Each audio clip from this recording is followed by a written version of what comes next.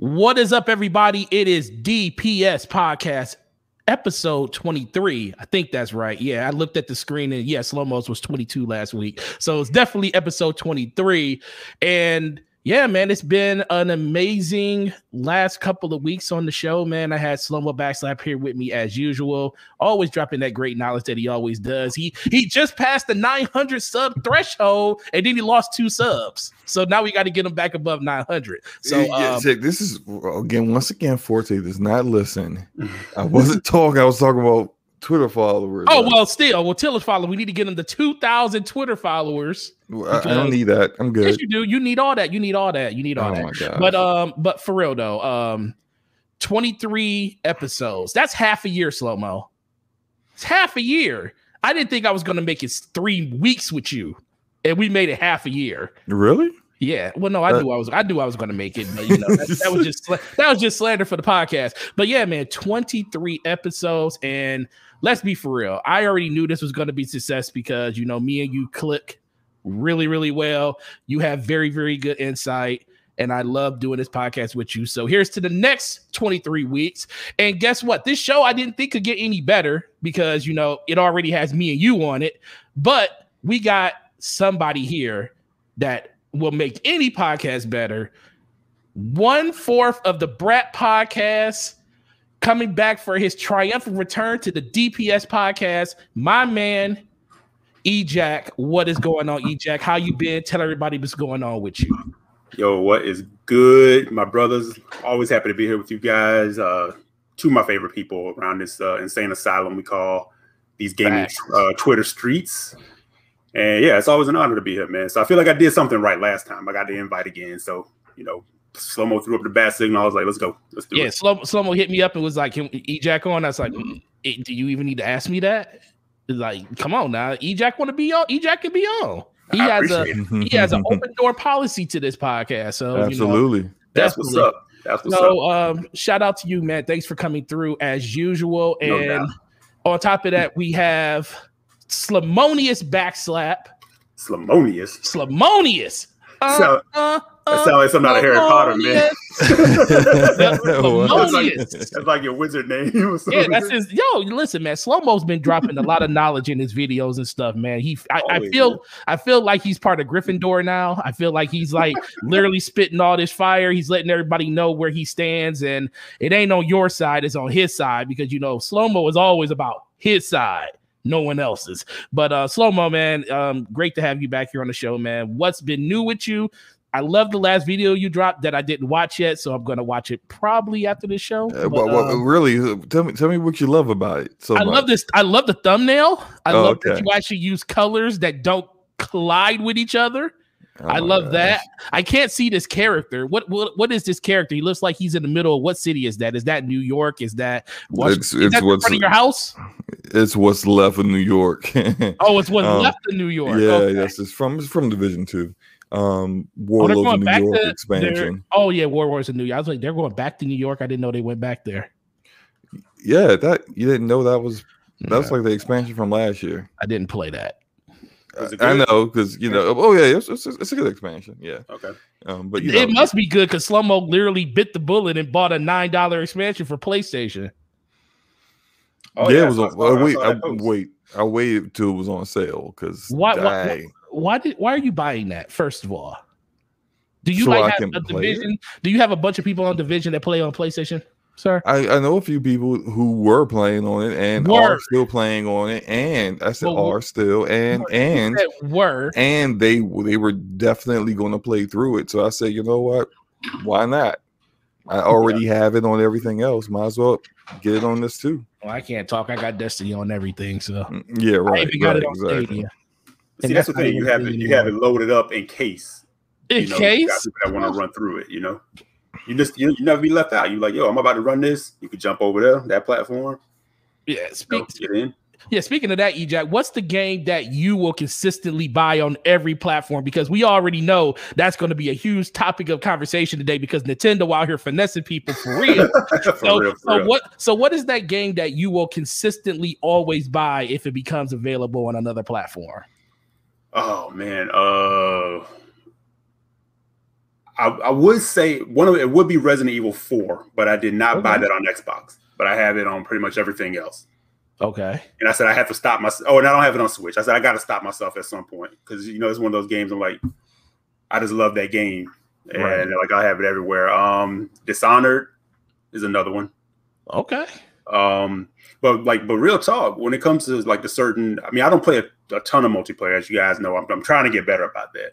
But I will buy like the one that I do like and that my friends rock with the most. So I have Destiny on both PlayStation and Xbox.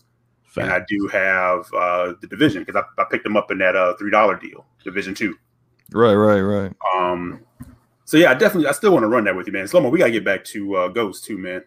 Oh man, dude, I would love, dude. We got a fire team right here for Ghost. I'm down for that. Oh, whatever, Forte. I got all the listen. The reason I don't play because that game, as much as it's fun to play by yourself, that's a long game, and I need compadres to actually take my mind off the stupid, idiotic stuff that happens in that game.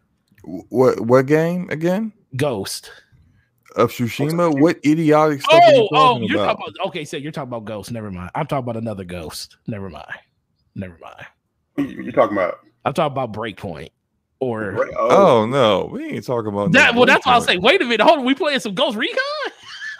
No. Listen, man, y'all got to call it Tsushima. Y'all can't call it Ghost. There's already a Ghost being taken out here. Ghost will always be known as Ghost Recon. Ghost of Tsushima is Tsushima. Just call it Tsushima. Don't call it Ghost because you confuse people. I don't know, but I think Ghost has to retake his crown, man. At the Breakpoint. That I'm not gonna lie with you on that. No, the trailer. Remember the initial trailer reveal for it, where they were showing like the zooming in and what's his name that played in Walking Dead. I forget they showed him for the first time, and I was like, John Bernthal. Yeah, Jared Bernthal. When I saw that trailer, I was like, "Yo, this trailer looks fire!" And then I was like, "But it's Ghost Recon, and it's probably gonna disappoint in the end." It was just Breakpoint. It's kind of thing they just went too far with the Ubi formula. They overcooked it, man. Left it in the oven too long or something. They did kind of something that they keep doing this where they take a established IP and then they kind of try to like recreate it in a different genre that it's not really quite a part of, and so. People, and I have to kind of shout out some people who thought about this when Ghost Recon Wildlands came out, and I really enjoyed Wildlands. But there was this thought that people were thinking like, "Oh, they trying to make Ghost Recon like the Division," and I was just like, "Nah, I don't know why people feeling like that." It's like the Division's got a whole different loot system. It's a loot shooter. Ghost Recon's way more tactical and realistic. Enemies go down with a headshot, that kind of stuff. You can shoot down choppers with sniper rifles, that kind of thing. And then I see Breakpoint, and I'm like, oh, because it was like slowly creeping towards that, and then you get to great Breakpoint, and it's like now you got your weapons have levels, and it's just like this is not what people play Ghost Recon for. No, not at all. Yeah, I think they tried that with Rainbow Six Siege, and it worked.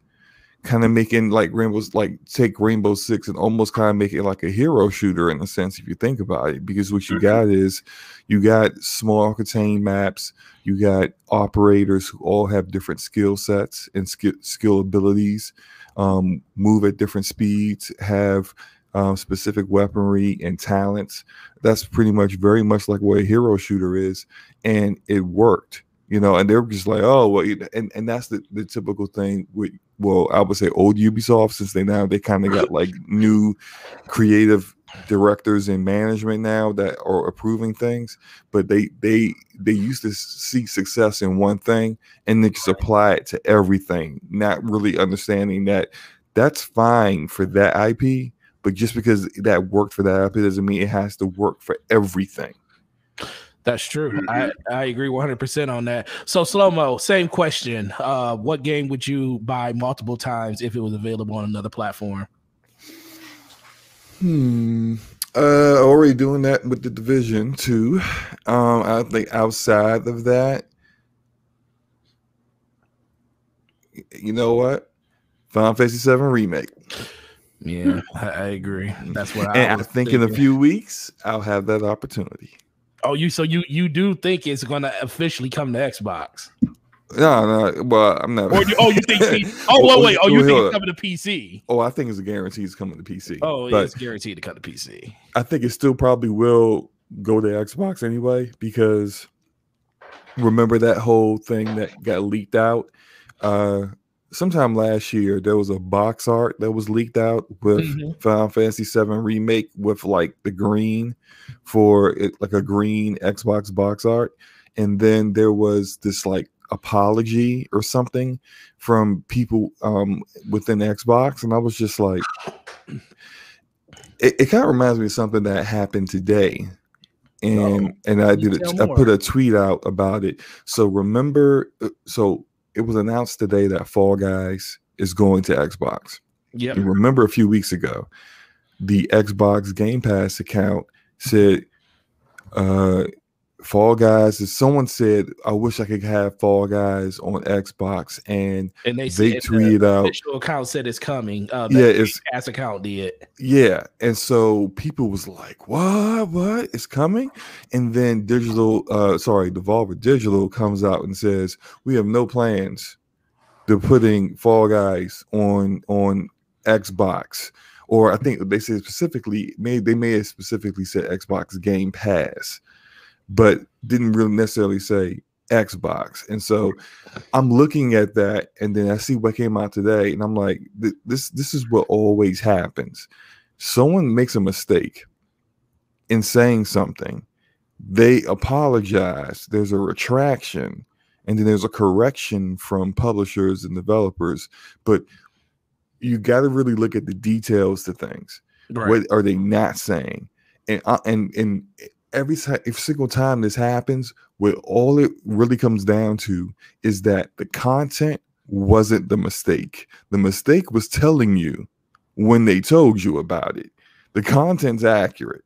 It was coming to Xbox. And I think people just made the assumption because it was the Xbox Game Pass account that said it, that it must be coming to Game Pass because they said it. But no, they just said it was coming to Xbox. And so, yeah, you can see little things like that, and you just realize, like, oh, okay, all right, so it's coming. So I take that, and I think about the whole Final Fantasy VII Remake thing, and the exclusive deal for PlayStation is up next month. So now Square Enix can come out and actually, publicly admit what they've been working on privately behind the scenes. And I think the PC version is a foregone conclusion, of course, because why not? And PlayStation really doesn't. I mean, they're starting to make sure they get exclusive deals over PC because they do see some of that crossover, but they do also understand that it's a different market as well. So there's really isn't really much use in keeping things out of PC when your real competition and what you really care about is making sure it's now on the Xbox when you have it on PlayStation. Much like how we're getting with Deathloop and Ghostwire Tokyo. Those games are going to PC day and date, but now on Xbox, So that's what I think is going to happen.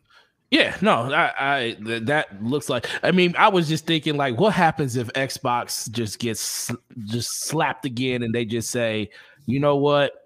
It's not coming to Xbox, but not right now. But we're just going to make you wait until the entire thing is out before we release it. You're going to get this collection of games. So in one instance, you might get them all at one time. So that might be a benefit to you, but you might have to wait 3 or 4 years to get it.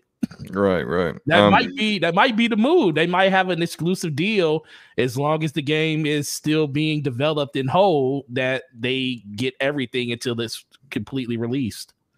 Yeah, that would be wild though. Because that'd be wild, bro. That'd be a whole generation. Yeah, man. That'd be like the whole generation. Look, man, we know Sony has been. They have done things like this. They did it with Destiny. They did it with a whole bunch of other games where they just made it seem like, yo, this game does not exist on other platforms other than PC. And that's super smart. If you think about, remember when Rise of the Tomb Raider was exclusive for a year on Xbox? People were irate about it, and Square Enix was like, hey, calm down. It's going to go to PlayStation in a year. That's a good question. Why does they don't break for PlayStation?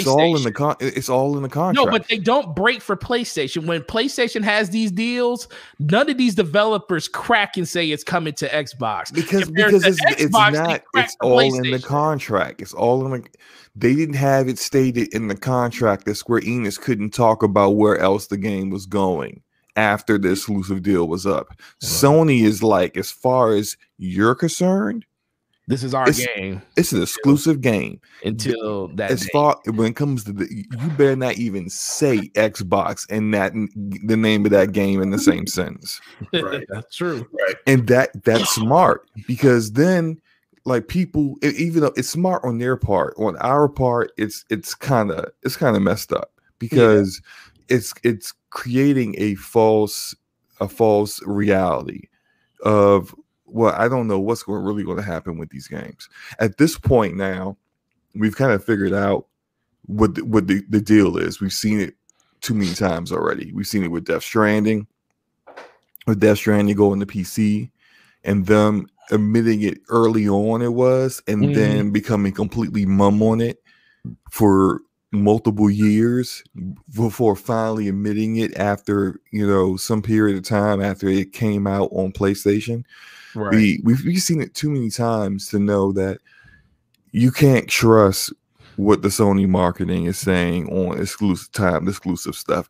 The lines are blurred between what's exclusive and what's timed exclusive. And we know people who've gone to conventions, gone to PAX, talked to developers, and say, "Hey, what about the Xbox version?" They start looking around like, "Where's the Xbox version at?" Don't. We can't talk about that. Hold on, like I know people who talk to Remedy at PAX about Control, and was like, "I can't talk to you about that," even though knowing is coming day and date to the Xbox version. I can't answer any questions you have about an Xbox version of this game.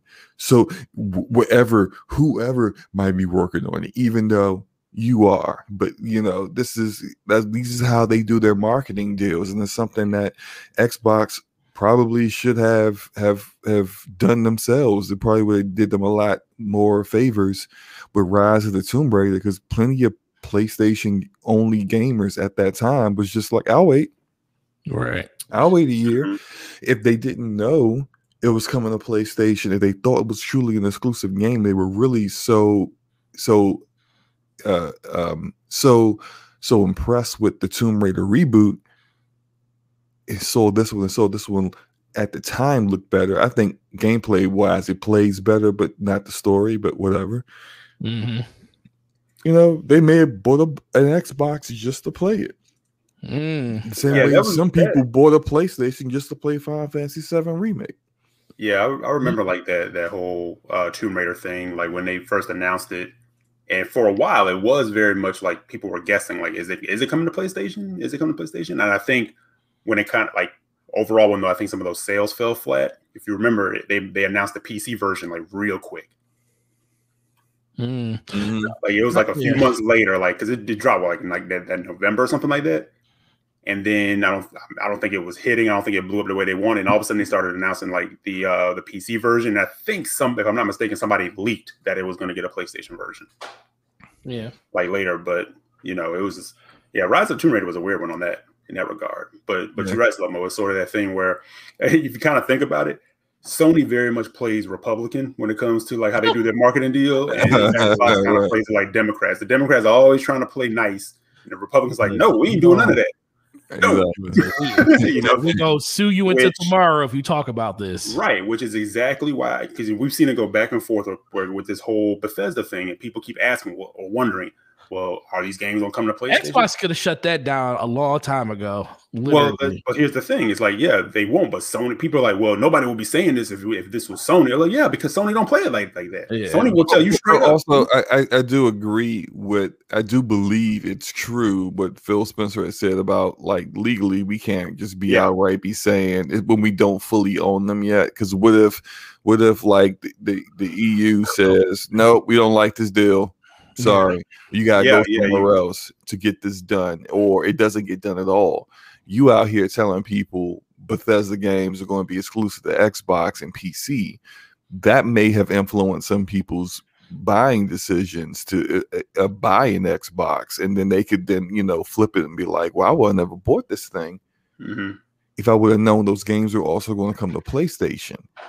Right. I want my money back, or I'm taking you to court kind of deal. So yeah, I think that is true that they just really legally can't say it. But also I kind of feel like even after this deal is done, they're not going to be completely forthright with where those games are going. Well, which is something that we wouldn't expect from Sony at all. No, that's just it. It's like Sony doesn't play it that way. But the reason people are even questioning it is because of sort of how Microsoft has sort of done things. They played nice with this person, played nice with that person. They kind of always stood on this square of kind of saying, like, you know, well, we kind of want games everywhere. We don't really like doing these kind of deals and doing that kind of deal. So they kind of like skirt that line of, you know, the consumer friendly. People take it as consumer friendly. We know where that kind of lies. That's how they want to handle their business, right? But it's questionable because of how they've done it. Yeah, you know, they've never been like chop it off here and that's it, and that's why people don't question it. Well, and that's the real quick. Wanted to do the super chat. Shout out to Dirt Griggity in the house. $5 super chat. He says, "What's up, fellas? What's up, Dirt man?"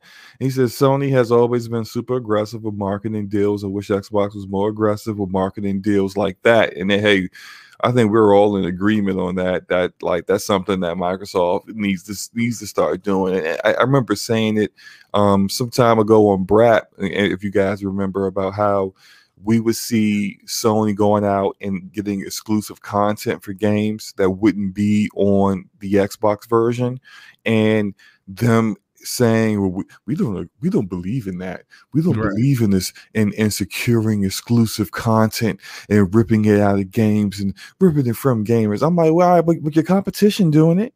So what are you going to do? I mean, how many times you keep getting punched in the face and you keep saying, you know, I don't want to fight. Well, I'm sorry, you're in a fight. So the problem that I think with the whole situation is with Phil Spencer, I just think it's not that they don't want to take games away. I don't think they have a problem with taking games away. I kind of think people look at that statement and they kind of misread it, because I think it's not about taking games away. If they're literally taking Bethesda game. No, he said we don't want to take things that we don't want to take. What was the exact quote he said? He said we games away. No, he didn't say game. He said we don't want to take like content away. They don't content away because I try to tell people. Okay, all right, but then him not doing that means that the only people who are losing content is his.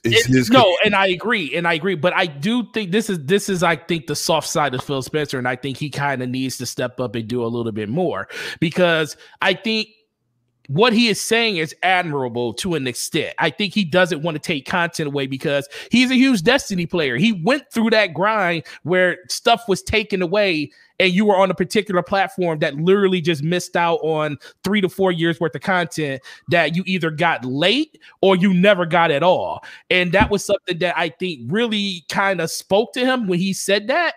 So I think that's kind of part of the reason he doesn't want to take content away. But I do think when it comes to games themselves, he will take games away from people. Now, this is going to be something that we're going to see when Bethesda finally gets their announcement on what's going to happen with these games. It also just comes back to me. I feel like, well, they kind of could have, even though they can't talk about it, exclusively what's going to happen with Bethesda, they kind of still skirt around the lines and saying, well, this is what Bethesda is. They're going to still be operating, on their own. We're just going to have oversight and blah, blah, blah. All you had to do was come out and say, look, Bethesda, we're not going to talk about Bethesda. We're not going to talk about what's going on with these games until the acquisition is done. But they literally don't do that. They literally, every chance they get, they want to talk about Starfield, which I get. They want to basically promote the games that they know are going to be coming soon. That's why I believe Starfield is coming sooner than a lot of people think it's coming, because that's one of the main draws that they talk about a lot in every release when they talk about Bethesda.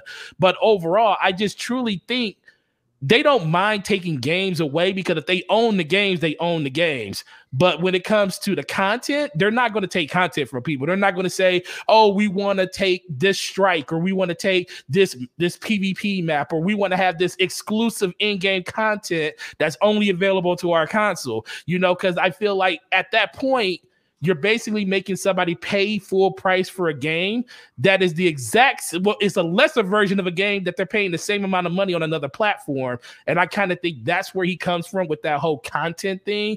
I could be 100% wrong, but I do think that's kind of where he's coming from. But it's gonna be a wait and see approach. But I do want to talk about all these people that are in the chat, these beautiful people that show up every week to the DPS podcast. We have Racer X Gundam, we have Alpha Wood, we have Darksire, we have Angel, we have Jada Destroyer, Sir Taz 117. I need you to change your name. 117. Just be Sir Taz.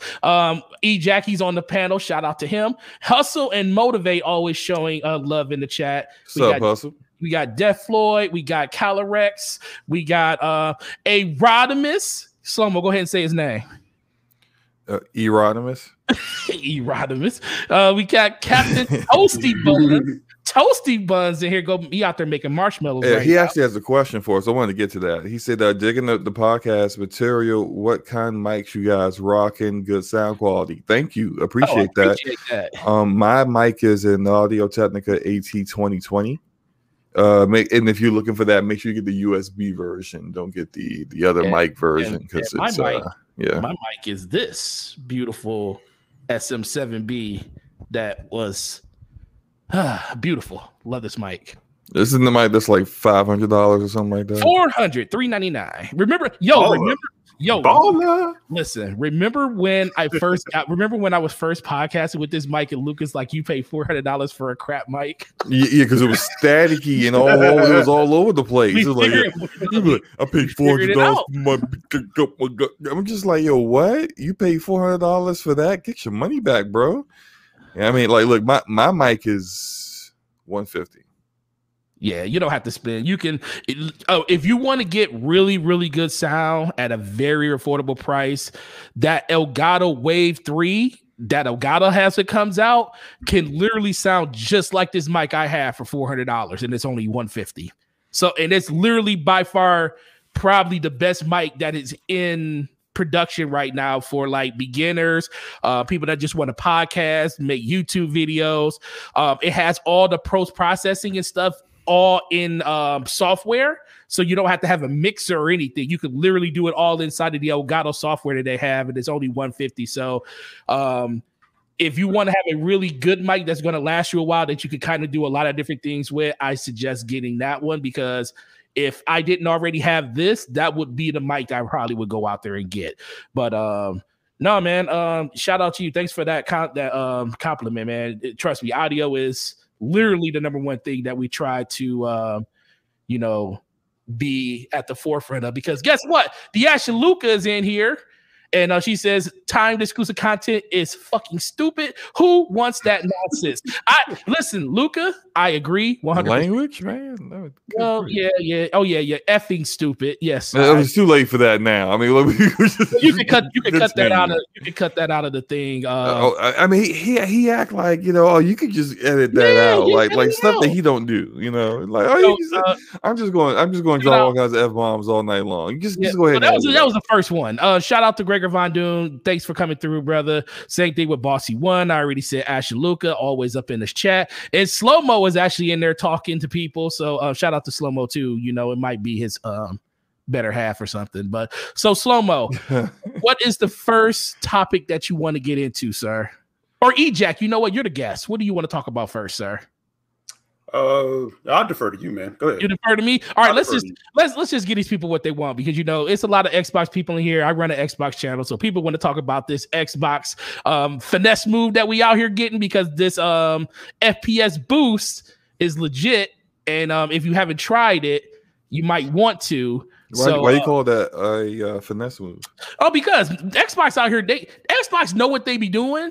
They literally be sitting back, just letting. I swear to God, I swear that Xbox allows bad things to happen to them, just so they can have something very substantially good happen that flips the narrative right on its head. I literally don't understand it, because this is something that literally is a game changer. Like, if you're a person that loves playing on a PC where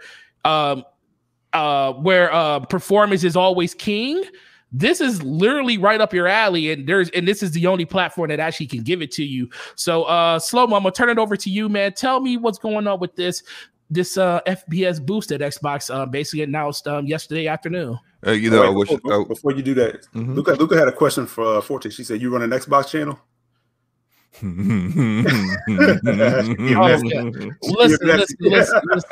Listen. It's still an Xbox channel, because about 70% of my subs are probably 60% of my subs are Xbox people. That doesn't mean that your content is Xbox content. Well, no, it's Xbox. It's Xbox. It's Xbox and Destiny. You already know that. Okay. So, and perfect example, this show speaks to what my channel's about, because we got a Bungie conversation that's going to come up later about stuff that they're doing. And I know, and SloMo, you are not allowed to quit the podcast. There's a clause. You got a clause. Literally, you are not. This is a legit thing that happened today, SloMo. So you are not allowed to quit the podcast. I won't shut the podcast down. I won't quit. You can't shut it down today. No, I can't shut it down this time. This is why we trade back and forth like this, so that I don't have the full control to just complete autonomous over everything that goes on in this podcast. The table and flip the table over whenever Destiny is brought up. I'm not gonna lie, that was pretty. I ain't gonna lie, that was pretty hilarious last week. He was like, "Yo, listen," he said, "We ain't about to keep going." He said, "He just literally shut the podcast down last week." It was well overdue. We were overtime. It was time. Yeah, it was time. It was. So no, seriously. I just thought Forte should answer. The question that was thrown out. I want him to set the record straight. No, well, Luca already know. That was just her putting out a filler just to see what I would say. But it's fine. It's fine. Go ahead, SloMo. Tell us what's going on with this whole FPS boost. Oh man, I wish I knew more. Except for the fact that it's games that were originally released and were locked at 30 frames per second are getting a boost to 60 frames per second. Select games so far. I think one of them for certain is Watch Dogs 2. I can't remember what the other Watch 5 Dogs games 2, are. Sniper Elite, Super Lucky's Tale. Super Lucky's Tale. Was it Sniper Elite 3, UFC 4, and what was the other one? UFC 4, and it was something else. Something else we don't care about, honestly. Yeah, and I mean, like, really kind of random games all over the place. But I mean, that is something that's good. That's something that we thought previously wasn't capable of happening, as far as I knew. If a game, Far Cry 4, that's right. Okay, Far Cry 4. Yeah, as far as I knew, if the developer had locked the frame rate in the game, that there was nothing that Xbox's backwards compatibility team could do about that. I've seen them talk in interviews before and say, "Hey, all we can really do is use our technique to increase the resolution," which they've done in with great success with games like Red Dead Redemption 1. They got that up to a like great native 4K resolution. The resolution is brought up. The visual still doesn't look quite modern just because the textures don't get updated by stuff like that. Yeah. But to see that they're able to do this now is pretty awesome. Now, that said, it's I think you said this yesterday, so I'm not quite certain about this, Forte, but you said that they are able to, if they do the boost of frame rate, they are not able to boost the resolution then.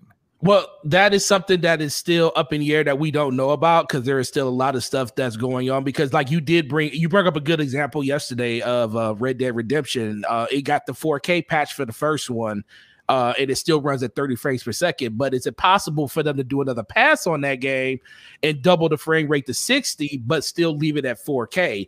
So I think we're still waiting for, excuse me. That would give it the full next gen treatment. Yeah, the full your 4K and your 60 frames per second. That's where you're starting to get a little bit closer towards to what people get from PC. Because like I can play an older game at whatever resolution I want to play it at, and some of them it depends. It depends on what resolutions they allow within the game. But for the majority of the games that I play, that are a little bit older, I could play it at 1440p. I could play it at 4K, and some of them, I don't know why they would do this, but some of them they lock the frame rate to 60, but it's never like 30 frames per second. There's never a only that kind of mode, even for a game like the Medium, which pretty much has to be played at 30 frames per second due to the limitations in current hardware based on how they designed the game. You still have the option on PC to play it at 60 frames per second. So, but I mean, like that's something that you get on PC regardless of game that you choose to play. And now you're kind of getting those options on console, which is pretty cool. No, yeah. So what do you think about this, E? No, I think it's a very cool feature. I know, they catch a hard time, with when they announce things like this. You see people kind of go in about more just features, blah blah blah. But I mean, to be real, people do go back and play, certain games. So getting that passover can make an old game feel like a new game. Or if it's a game that you've never actually had a chance to play, now you're going to go back and get that better premium experience. And it can't go denied that that's pretty impressive to go back now and touch on those things and have something of a legacy, like program in place, to make these games better. So I don't see a downside or like a negative to it. And I think it's pretty cool. And I know there's definitely some games I would like to see them go back and touch, personally. And a lot of those frame rates games that I go back and return to, and like I said, games that I haven't touched yet. So I'm definitely down. Definitely down for that. No, it's only in preview right now, right? Like the preview ring. Yeah, it's only in the preview ring right now. Right. Okay. Which hopefully I get it. Hopefully I get into very soon because I'm in the beta ring. So that usually comes a couple of weeks or so, like a month after. But the biggest thing is the development and platform team, they earn their money. They definitely earn their money when it comes to what they do on Xbox, because this isn't something new. This is something that they consistently always do with that development.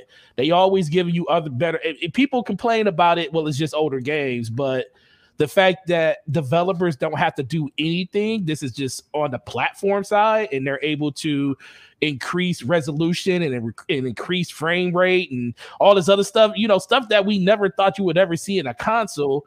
That's pretty incredible. And it does give Xbox a very good standing point when it comes to just kind of separating themselves from other platforms. Now, when it comes to, brand new games and stuff, we still want to see what they can offer in that regard. We still want to see what's going to need new on the horizon from Xbox outside of the things that they're doing. But they added a bunch of value to this platform over the course of the generation, and actually over the course of the last two generations.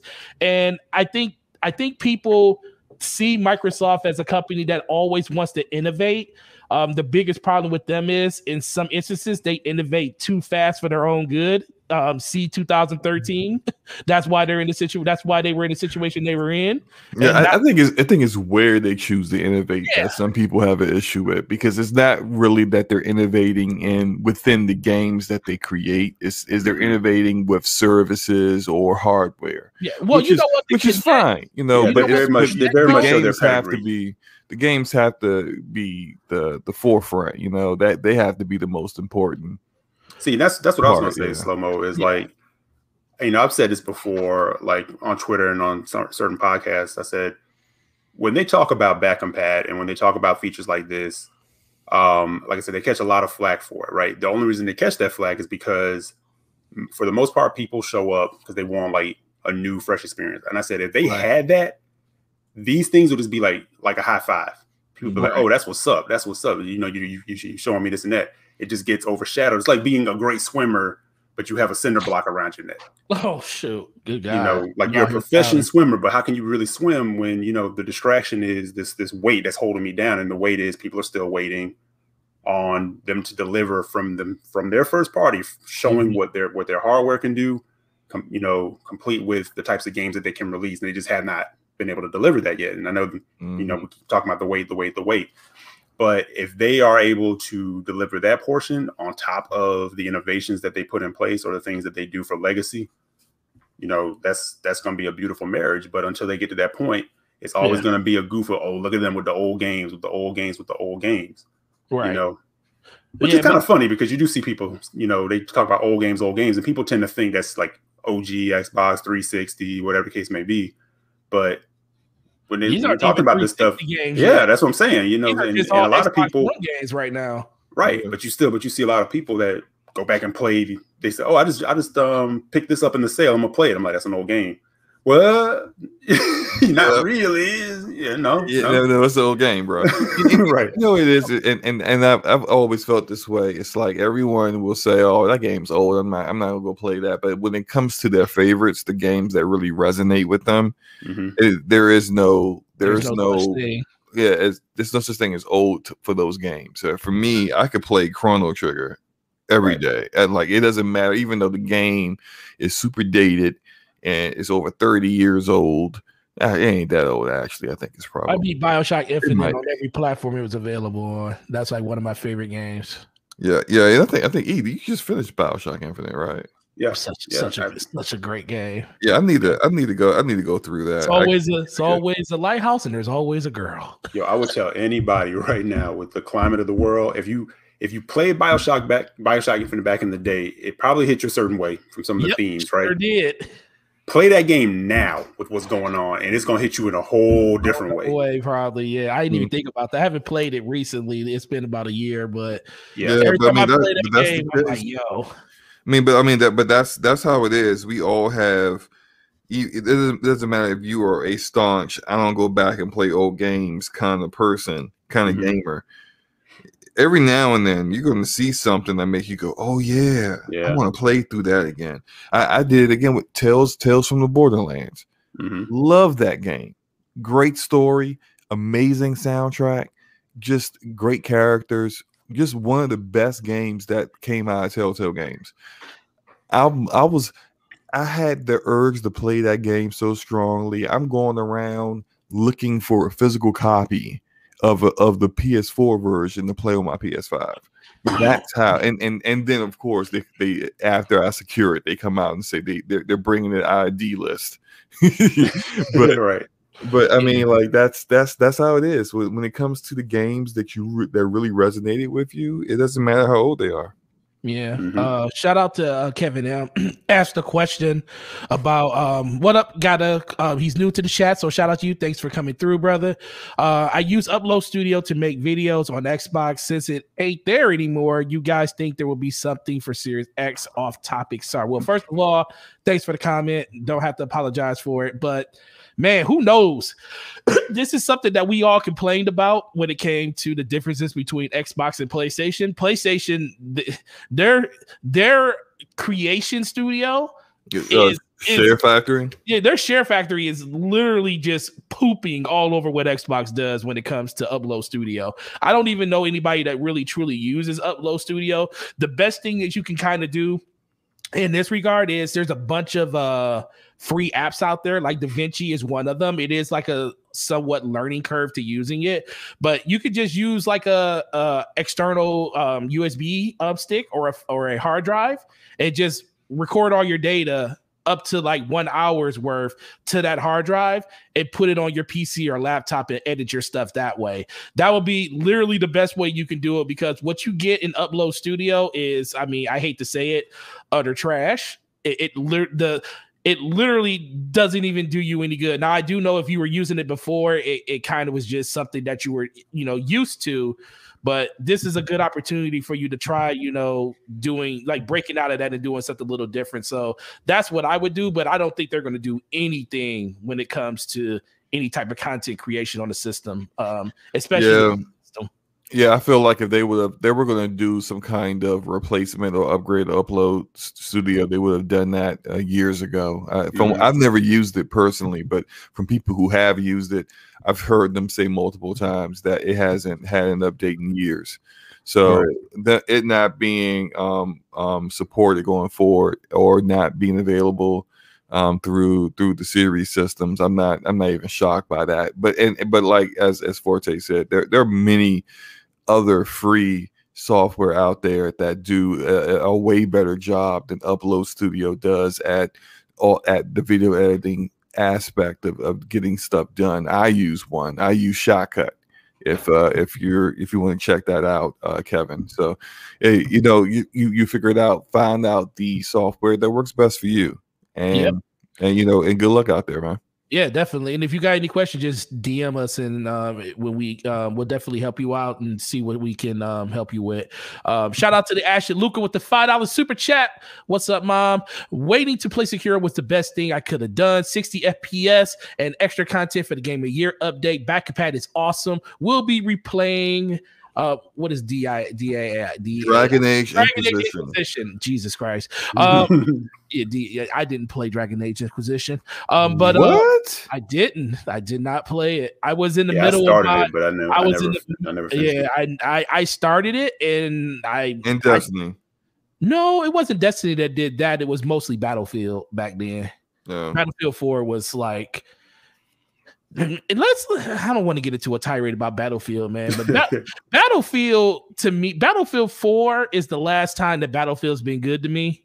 It's like as much as that game was was that 2 games ago? That was 2 games ago. It was 2 games ago. It was 2 games ago. I mean, if you count the Star Wars games, it was 4 games ago. But nah, I don't count those. Yeah, but even though they are just skins of they're Star just skins Wars of Battlefield. But it's like, for me, it was like that game, as big as a problem it had with the frame rate and just over the levolution that they had in the game was busted. Things wouldn't even happen in the game. It was such an enjoyable shooter. It was like one of those games that, like, how you love playing Rogue Company, and it's like the shooting in it is so satisfying. I loved. Oh yeah, you loved ever since. Now that the people are up in there, the game got too popular, and the cheater said, "Ooh, what's up?" I like to dominate with hacks and barely do anything and beat everybody in this, and I'll do that in this game too. Man, they just love ruining stuff, I tell you. Yeah, man, it's crazy, but even Dizzy said Hardline. I didn't like Hardline as much, but I did enjoy it because it did have modern somewhat weapons in it, and the whole cops and robber thing was actually pretty, and the maps were pretty good in that game too. But let's just hope the next Battlefield game is what we need it to be, because I missed that franchise a lot. I miss it a lot. But now about Dragon Age Inquisition, I think you should really check that out. Although if you haven't played the previous, now is that game single player? Because I know it has a co-op.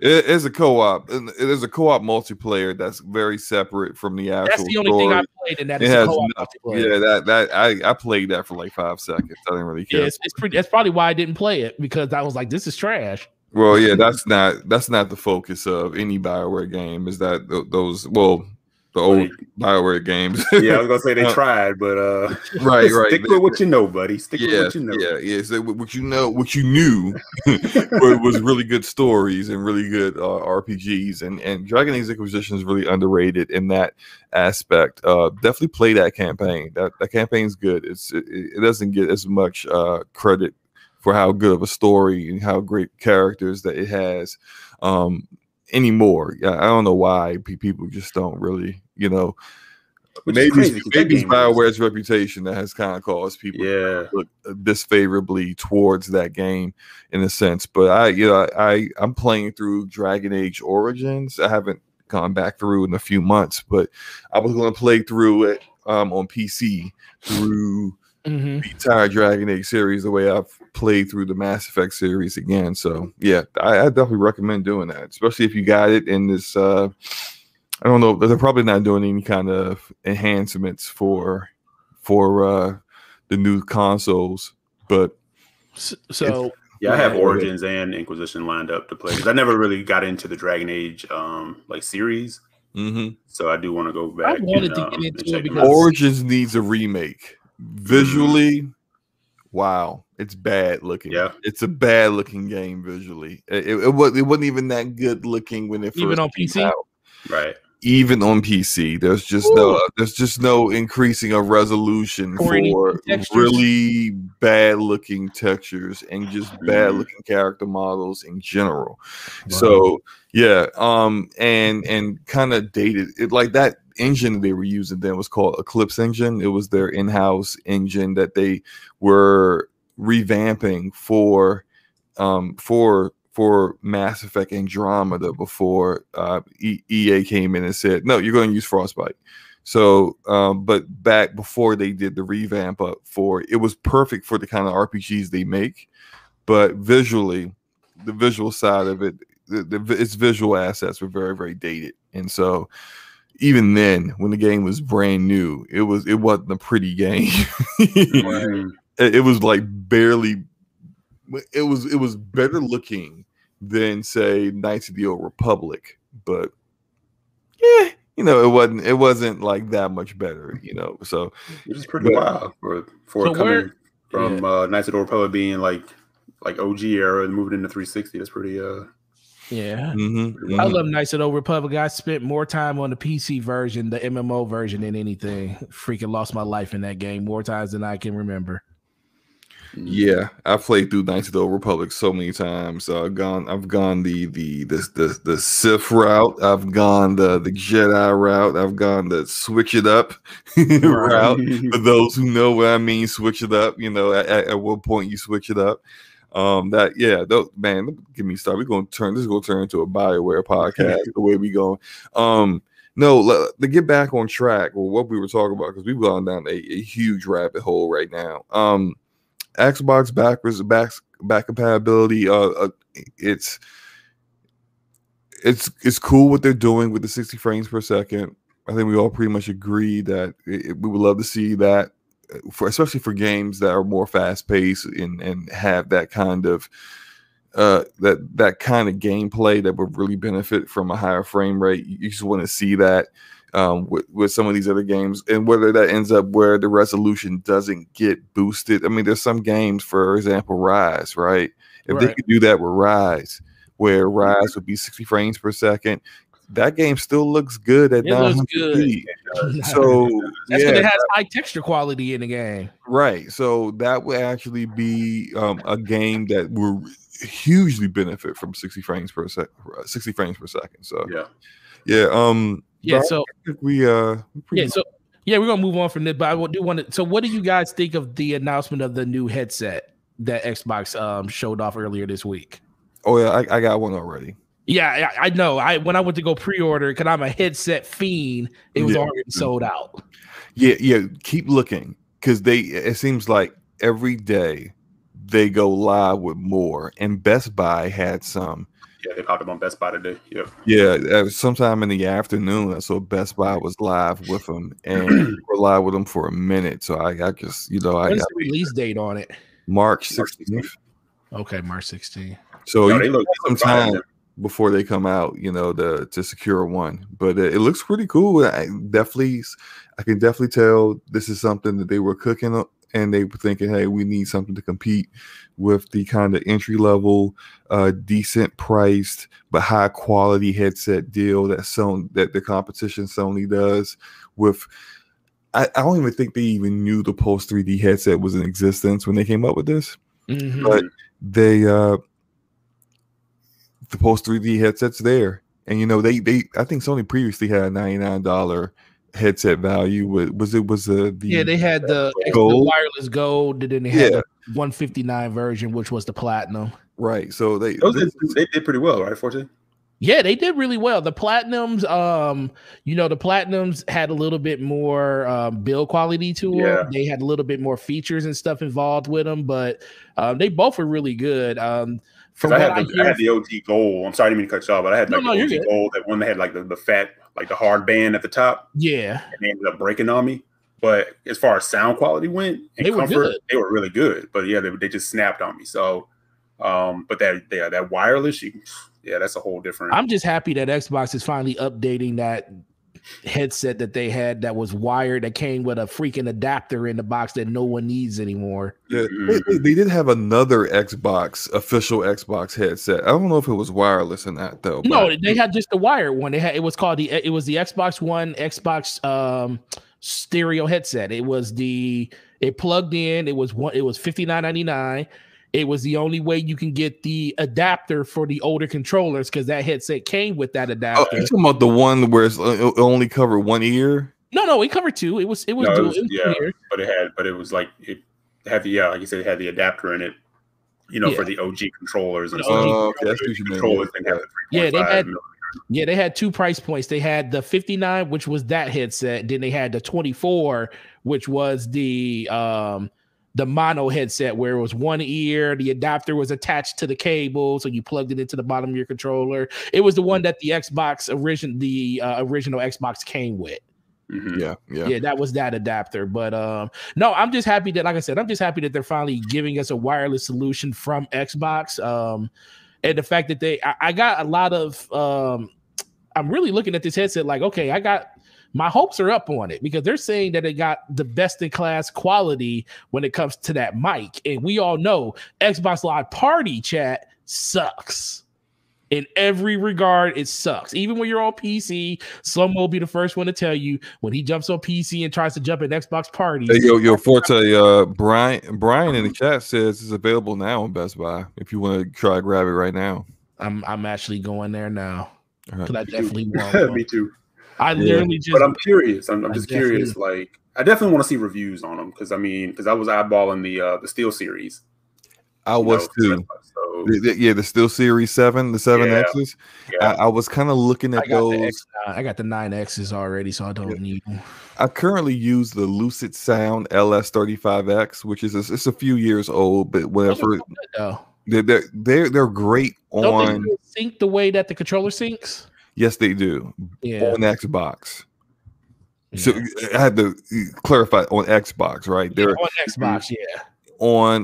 They only work on a PlayStation if you use wired, and if you use wired, you lose the surround sound and it's just stereo.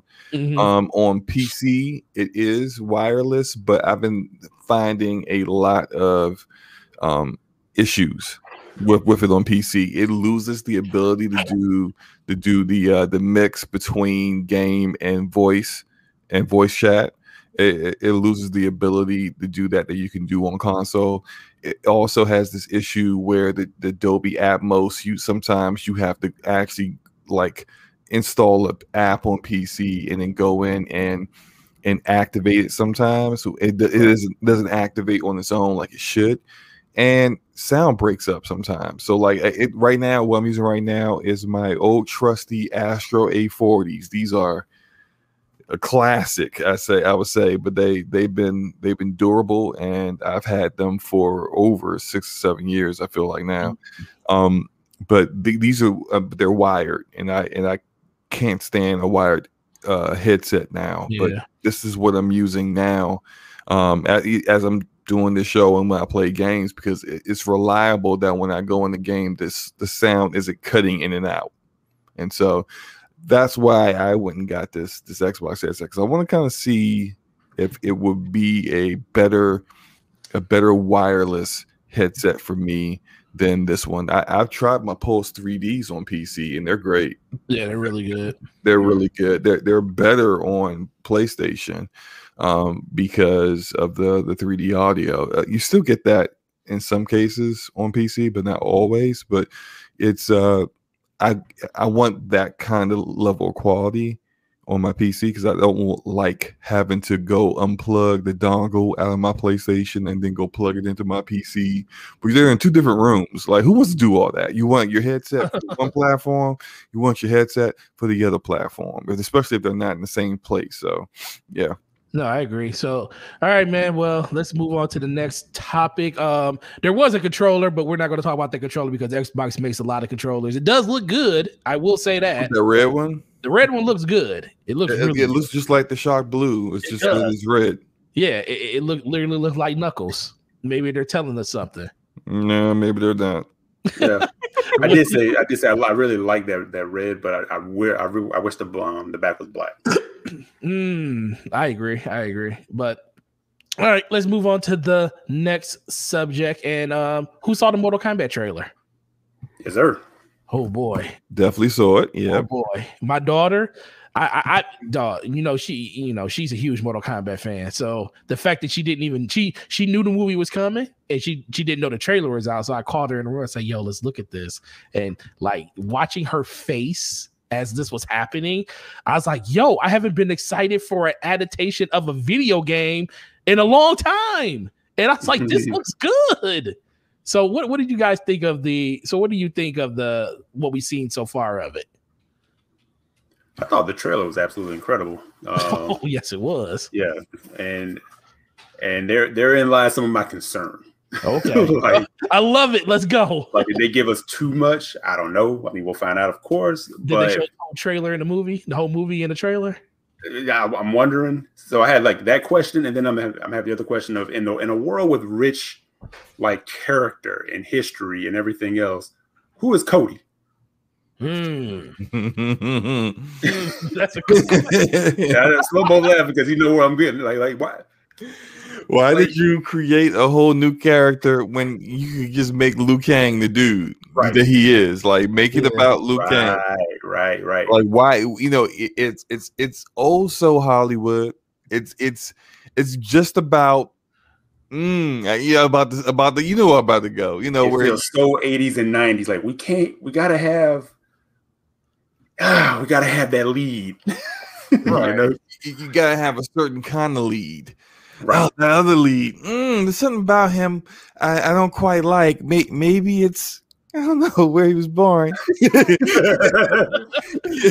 just can't get jiggy with that. Let's make Cody. Like, come on, is Cody the hero we need? He's the hero. He's the hero you need, but he's not the hero you wanted. Right. But oh man, no, you go ahead, man. Go ahead. No, but I'm saying outside of that, which made me laugh, I was kind of like, man, Cody. That's the name too. All right, that's the name. All right, but no, outside of that, yeah, it looks lit, man. Just I got like nerd giddy, man. Just watching again Scorpion and Sub-Zero. Same. Yo, yeah. That looked amazing. Yo, and then when Sub-Zero grabs Jax's arm, blood. Oh. Yeah. I was like, we got real blood. Yeah. But when he froze Jax's arms and like exploded him, I was like, come on. Oh, we see how Jax lost his arm now. Mm-hmm. Yeah. But they had like Sub-Zero like front and center there, which usually that kind of goes to Scorpion. And I kind of threw out on Twitter earlier. I saw people, saying Sub-Zero is greater than Scorpion. I'm like, nah, not in this world. But there's a reason those two characters get featured on most everything. I mean, that's their most popular character. They're the yin and the yang. Scorpion is my favorite character in Mortal Kombat. Same here. So, SloMo, what'd you think? I thought the trailer looked really good. I like the way that the fights looked. That's the one thing about Mortal Kombat, and I think what really worked with the original first Mortal Kombat movie, but didn't work so much with the previous ones, is that the fighting looked legit. And I only saw, I think I may have saw Annihilation, and I was just like, "Yo, clearly not what people wanted," But I remember watching that first Mortal Kombat movie in the theater, seeing it in the theater and being like, yo, this is kind of, and you look at it now, you kind of like, it didn't age that great, in some areas, but nostalgia holds it together for you. Yeah, I'm sorry, but the arms. I'm just gonna say the arms. Okay, yeah. they look like they're about to fall off the body. Oh, correction. Lucas said his name is Cole. That's right. Yeah, his name is Cole. Oh, okay. Thanks, Lucas. Cole Jack. Chris, whatever. Like, who is he? Who is this dude? Like, why is he? It could have been Chaz. Yeah, Chase, Hunter. Let's go through the typical names, right? It's just like, what is this? Come on. I would have. I mean, I'm not the biggest Mortal Kombat fan. I was a lot bigger fan of it back in the day when I cared more about fighting games. But I would have preferred the story. It be more focused on Liu Kang. And I know I saw some people on Twitter saying, "Oh man, Liu Kang had this time. This has been focused on him for so long. Give someone else the spotlight. All right, cool. But can you give it to somebody that's like, someone that is a mainstay?" He was called. He was branded. He was. It was his destiny, SloMo. That's what they say. It's like you've been branded. Cole is gonna somehow be Johnny's origin story in some way. They're gonna flip it on us. Yeah. Mm-hmm. Yeah, I think it's gonna be fun. I do have the concern that you have, like how much of this movie did we actually see already? Yeah. There's a good chance that definitely is a thing, but I know there's gonna be a bunch of fanfare in there. I mean, my biggest thing with the Mortal Kombat movies is, like Racer said it best in the chat. He was like, Mortal Kombat was good because we were kids. Watching it now is amazingly bad. And it's just because like the cinematography it's not keeping up with what Mortal Kombat actually is and what the game actually puts out and stuff. So I think now with technology that they have, with the mixture of practical effects and CG and everything, they can really bring what Mortal Kombat actually is. Say what? The mix of what effects? Cinematography? What did I say? I can't. You said particle. I was just like, what did I say? You said part the goal effects. I said practical effects. Did I say particle or it's practical with practical effects or whatever? But yeah, with the practical effects. What were you trying to say? Particle or practical? No, practical. No, particle. What's particle have to do with anything? Do you know what practical I don't know because you didn't say either of those words. Wait, hold on. Do you know what practical means? Do you know what practical means, sir? I know what practical means. Okay, what does it mean? Say that word. So it doesn't matter. You said particle. Okay, you know what? This is the part of DPS podcast where SloMo wants to take a W. Okay, I'm gonna let you have this W so we can move on. I'm just saying you didn't. I was wanting some clarification. Oh Lord, here we go. Like I said, I think this is going. I'm hoping this is good.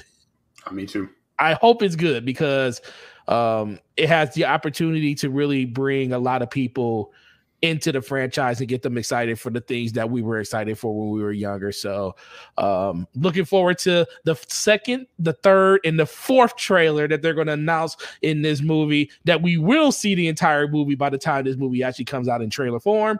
And I did check out did you guys look at the red band version of the trailer, or did you just look at the I saw the red band version. The red band. That's the only one I saw. That's the only one I saw. Too. Was watching no censored version. Listen, my daughter was like, when I was showing her, because I went to the first trailer I saw. I had already watched the red band, and I went to another trailer just to show it to her. She's like, Dad, that's not the red band trailer. I was like, huh? I said, what do you know about red? But she's like, Dad, that's the uncensored version. I need to see the uncensored version of Mortal Kombat. I was like, oh, okay. And, she got on me about it. So I let her see the uncensored version of it, which was fire. But yeah, man, that was something that I was looking forward to, and definitely can't wait for that to come out. But let's move on to the third topic. By the way, isn't it coming out on HBO Max? Yes. Yep. Everything from Warner Brothers is coming out on HBO Max day and date. Wait, I don't have to go to the theater. I don't have to figure out babysitters or nothing. SloMo. Martin Scorsese said that's devaluing cinema. No, it's not. That's what Martin Scorsese said. Is it? He said streaming. He said everything's called content now. He said that's devaluing cinema. It's like called the HBO Maxes and all that stuff. You know, just because we're not going to a movie theater and spending $100 per family to go see a movie now, that's devaluing cinema. It's all about that money, man. He is trying to protect his money. Yeah, the way that you know, a lot of other directors and producers have been talking that same talk and mad at Warner Brothers for the decisions they made this year. So what are they supposed to do? Just keep taking L's and losing money, not being able to put the movies out that they already paid for and not get the return on? Or is that what they're supposed to do? Release them in the movie theater where people aren't going to go because they're not trying to get COVID? Is that what they're supposed to do? Like, you're selfish. So straight up, the only reason these people and Scorsese is one of them, is that the only reason why they're saying all this is that they got percentages of the revenue tied into the box office gate. Mm-hmm. Oh. and they don't care about your health. They want you to come see their movie so they can get paid. Period. Yeah. That's it. And they're not getting that gate when the movie can be released on HBO Max and people don't have to get dressed, go to a movie theater, spend a bunch of money, and actually go see the movie that way. That's all it's really about. And I'm not anti-theater or anything. Enjoy the movie the way you want to enjoy it. I know a lot of people who just love that theater experience. They love it's the ambiance of being, buying your ticket, sitting down into, a seat of questionable comfort and seeing it with the boom of the bass and the amazing speakers and the huge screen. I get that. I at one point I was like that too. But I'm 3 kids down, married with a whole bunch of other responsibilities, and frankly, I don't feel like getting a babysitter just to go see that. Well, Gregor just made a good point. He was talking about how WB is practically keeping movie theaters open because they are actually releasing their movies in both places. And what people don't realize, and I don't know if Sarkady actually knows about this too, and I mean, I would think he would, the fact they're only available for the first 30 days. It's WB they only stream to HBO Max for 30 days. After 30 days, it's exclusively in movie theaters only. So now, granted, we all know that box office. They don't care. They don't care about that. Yeah, they don't care. But it's like it's still going to move. But nobody's good. First of all, movie theaters here are only open on the weekend. They only have showings after 2:00 Friday, Saturday, and Sunday. They don't have anything during the week. So if a movie was going to release and stuff, people just aren't ready to go. And I'm like Taz out here, man. Taz got an amazing theater system in his house. And a lot of people are spending their money and say, yo, why spend all this money on them and going to the movies when I can upgrade my experience at home? And my home experience be better than the movie. Well, not better than the movie theater experience, but it could be goddamn close. It could be close. So I think that's kind of the direction a lot of people are going in. You got a lot of people doing the DIY, and they're just making their experience what they can actually make it. So shout out to everybody that is, watching these movies on, HBO Max. Can you imagine paying $40 or $60 or even $100 as a family went to go see Wonder Woman 84? Oh man, now I don't like be one mad. I would have been heated. I would have been heated to go see that. Yo, and for real talk, Gregor just hit it on the head. Martin Scorsese's last movie, The Irishman, was a day and date Netflix in theater. Now, here's a question for Martin. Hold on, shout out to AJ Harris, $1.99 super chat. Thanks, y'all. Got the Xbox headset from Best Buy. Yo, man. I just pre-ordered it too. I just pre-ordered it too. Yeah, this is what I like to hear. This is what we do here at DPS. We get you the best deals at the best time per second. As soon as Wario 64 posts them, we'll let you know. Exactly. Yo, I'm telling you, Wario 64 be on it, man. That's how I got my RTX 3070 GPU, man. I saw that he had posted, hey, Best Buy got them right now. I saw that time. It said 26 seconds. since he had posted. I was like, oh, we still good. There's a chance. Martin Scorsese's last movie was a Netflix movie. Yeah, right. So what about that movie going experience you were just talking about, sir? But he and I think it was Francis Ford Coppola. He doesn't think that movie wasn't similar. Man, here I am saying words wrong. Cinema. That wasn't a film. That movie wasn't strictly just content. I bet you he didn't feel that way about that movie because all movies prior to him doing that, he seemed to act like that's not real cinema. Yeah, they did the same thing with like I think it was he and Francis Ford Coppola were kind of dogging like the Marvel superhero movies or superhero movies in general, saying that they're not like high art or whatever. And it's like, man, y'all got all kind of salt. You know? It's like nobody's stopping these guys who are, you know, some of my favorite filmmakers, you know, by the way, but it's like people are still going to see your types of movies and see their art, but you know, there's room for everybody, you know. I just need to know, I mean, because I'm gonna be real. Like, I do like going to the movie theater. I would love to go to the theater to see Kong, you know, Godzilla versus Kong, but it's not gonna happen. But it's not gonna happen. I mean, the reality is the situation we're in.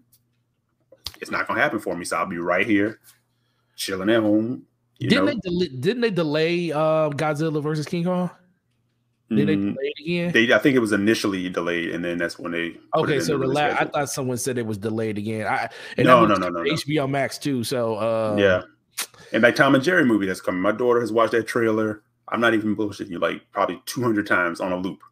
Like, she is so hyped to see that, you know. And again, I can't take her to a theater.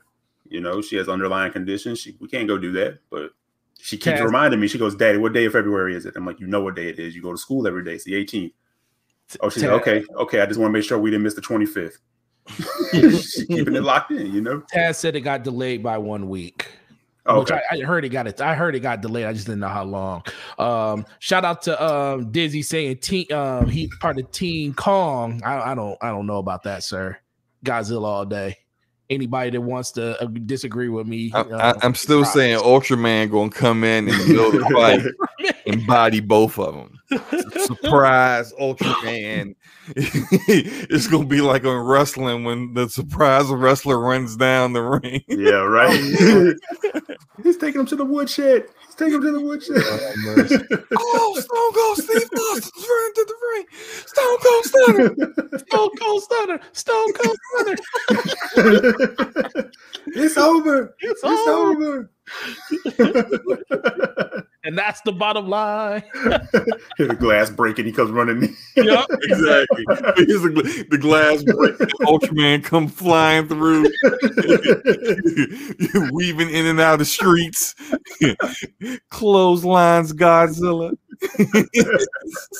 I'm gonna need Gregor to make me a Godzilla icon. People don't know Godzilla's the king of monsters for real. But no, man, that was a good discussion right there. Let's move on to the third topic, which is what's going on with Nintendo and this Nintendo Direct that we watched yesterday. Did anybody like it? Was there anything that was interesting to you? I like making fun of it. Did you fall asleep like SloMo after taking like 3 cans of NyQuil? What was your experience yesterday watching Nintendo Direct? Watching that Nintendo Direct was like being at the library and talking loud and like, shh. Oh my god! And I'll be real. You guys know, like, you know, I like Nintendo. Like, I'll always have like a heart for Nintendo. I grew up on that, just like Sega, right? Same. But you got to keep it real, man. It's like Nintendo. Somebody's asleep at the wheel. It's like, you guys, this is your first major Direct, and you even hyped it as such. Big Direct, and look.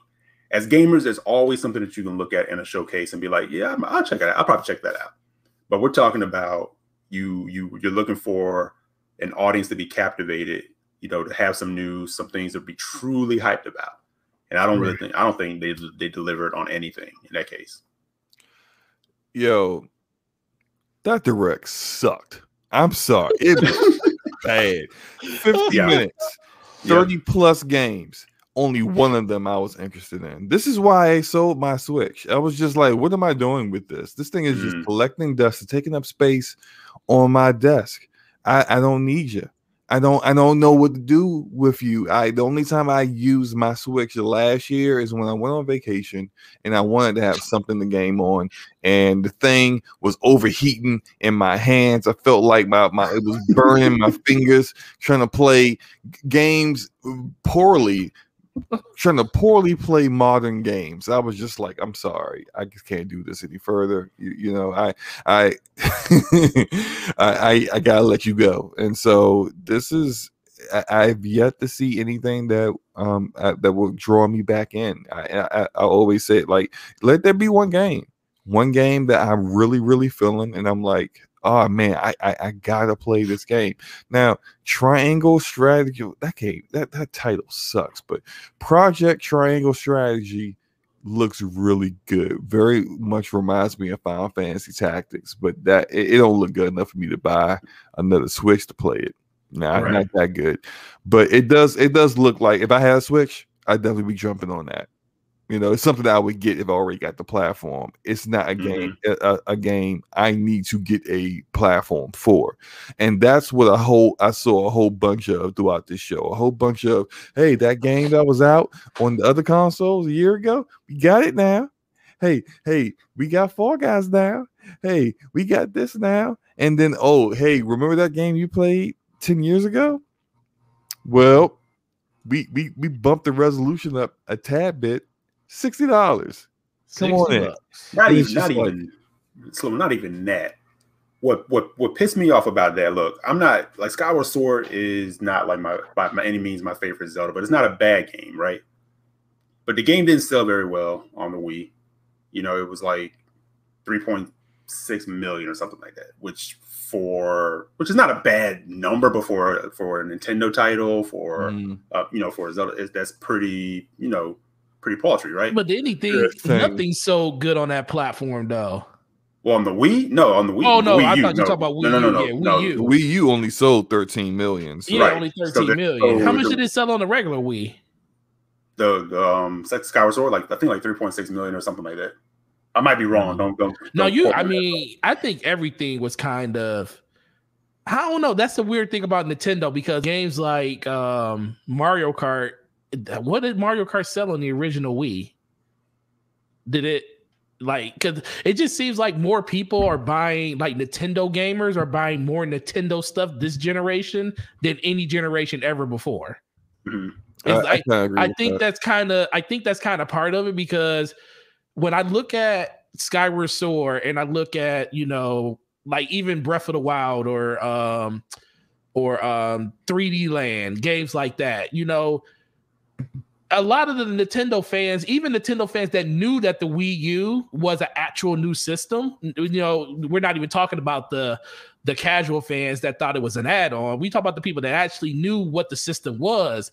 They didn't even go out there and really buy a bunch of the Nintendo properties with the Wii U, because the attach rate wasn't as high.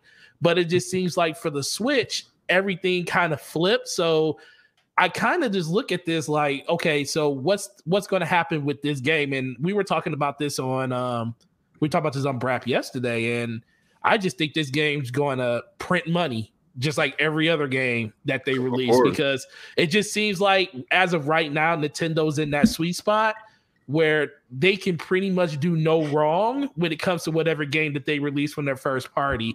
And people are more than willing to give them $60 for a game that came out 2 generations ago.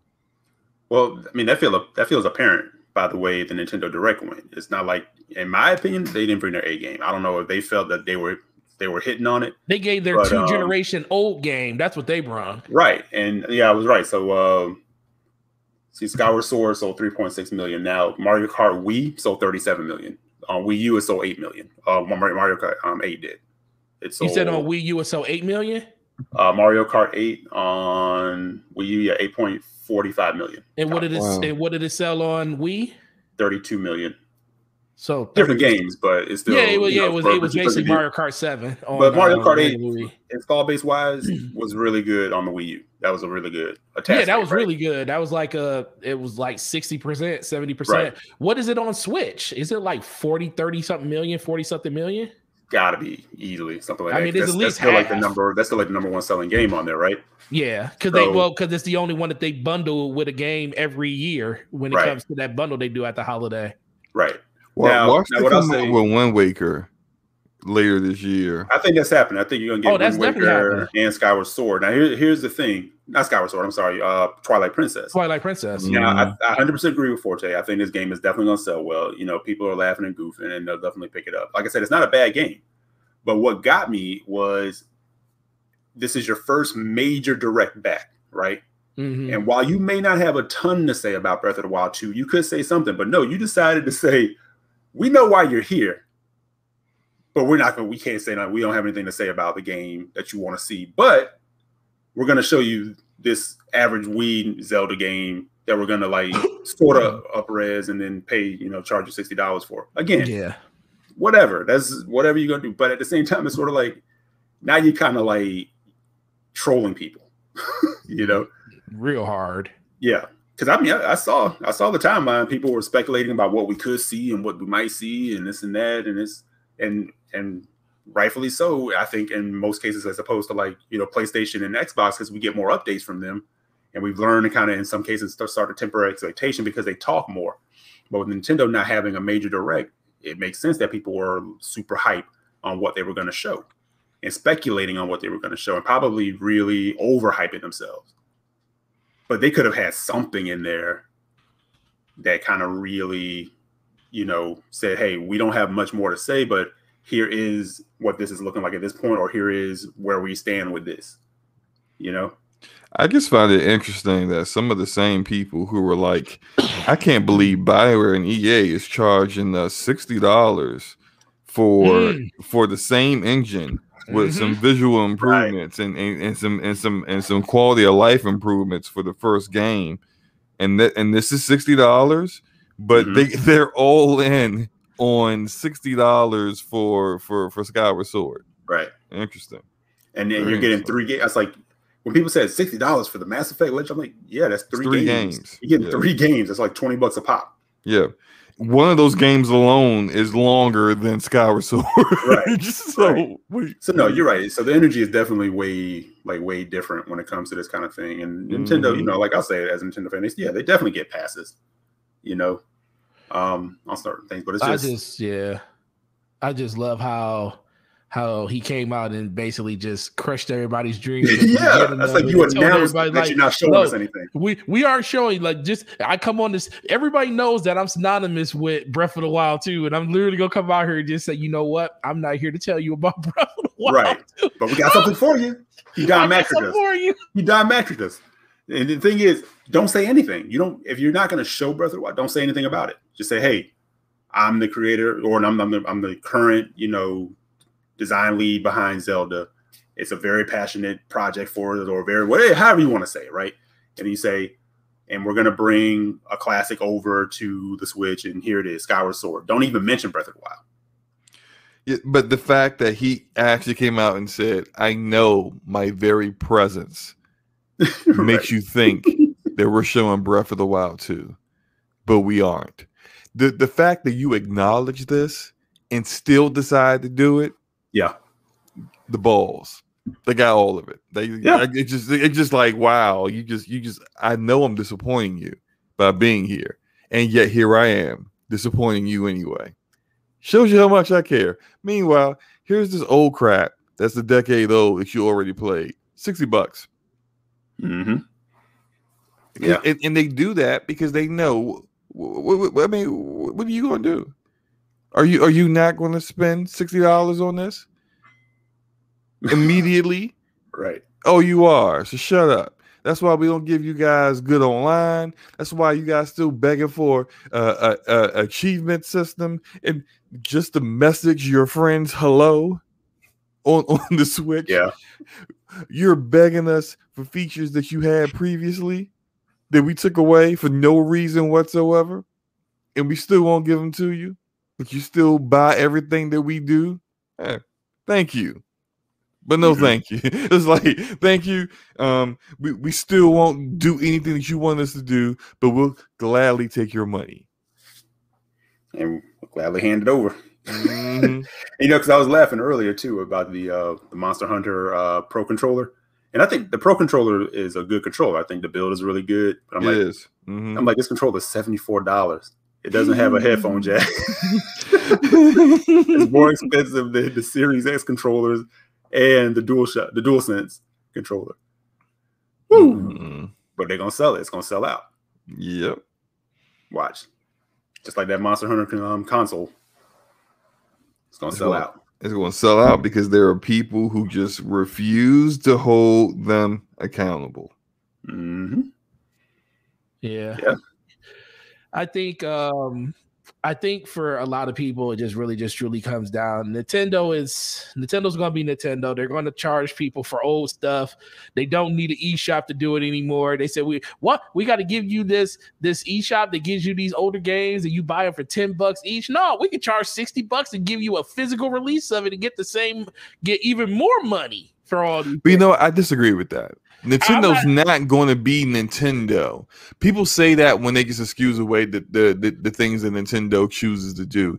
But if you didn't just basically give them your entire wallet and say, just give me back what you think I should have back from that.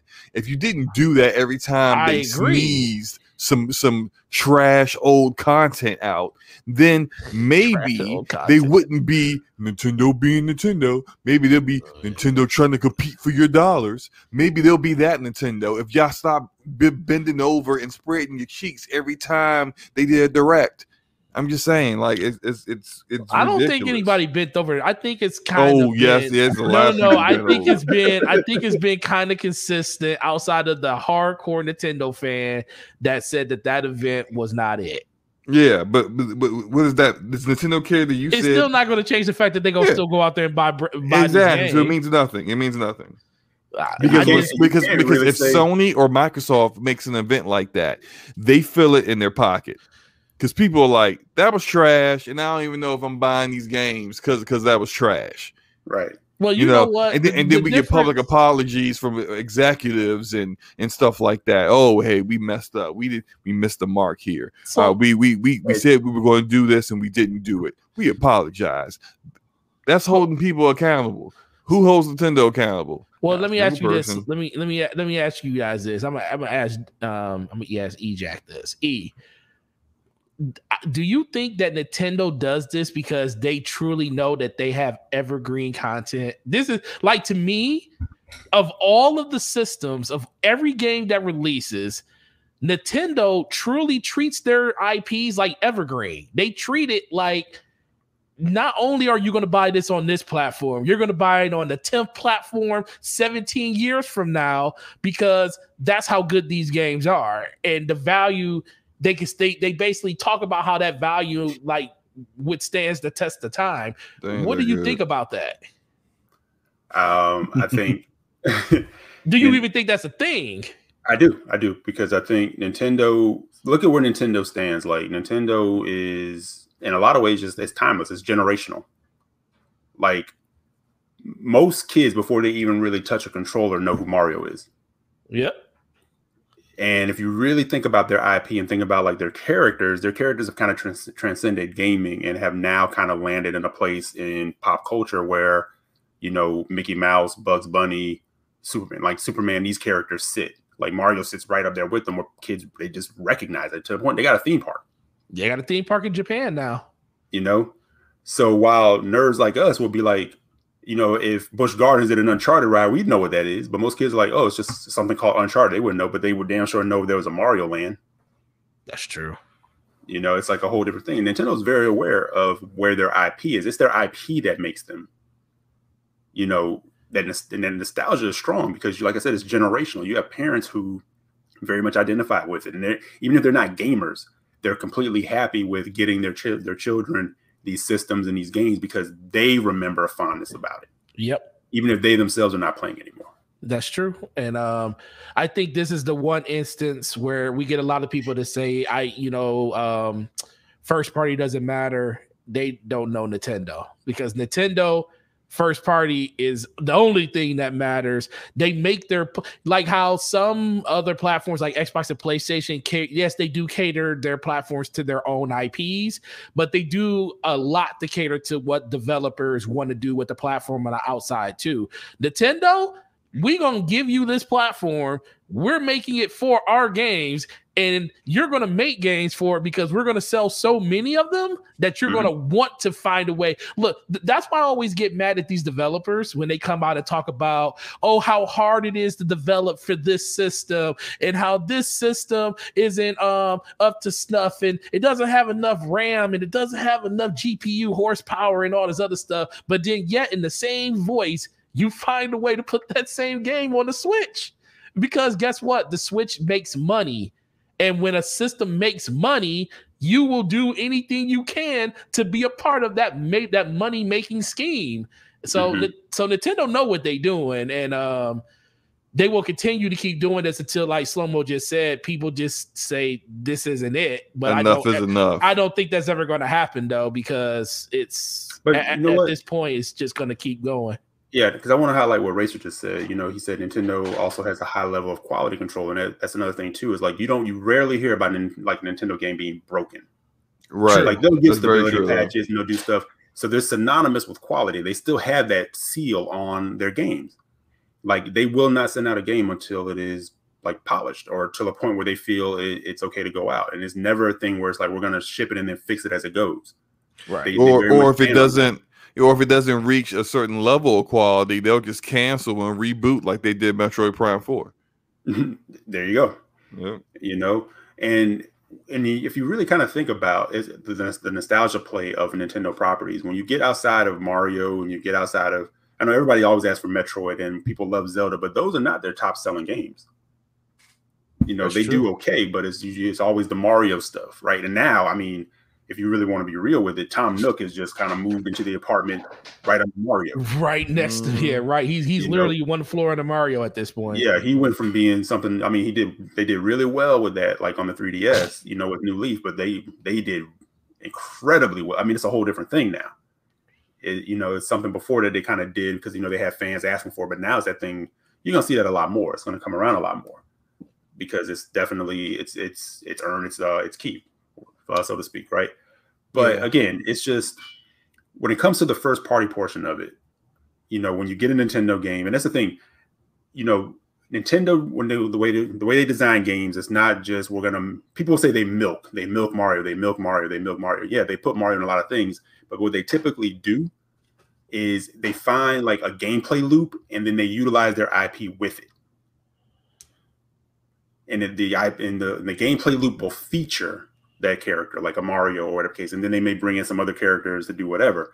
But typically, if you know, Mario is like platforming and does whatever, but they'll add some kind of function to it or do something different with it, where it's sort of, you know, it feels new, even though it's the character that you're familiar with, but the gameplay loop is different.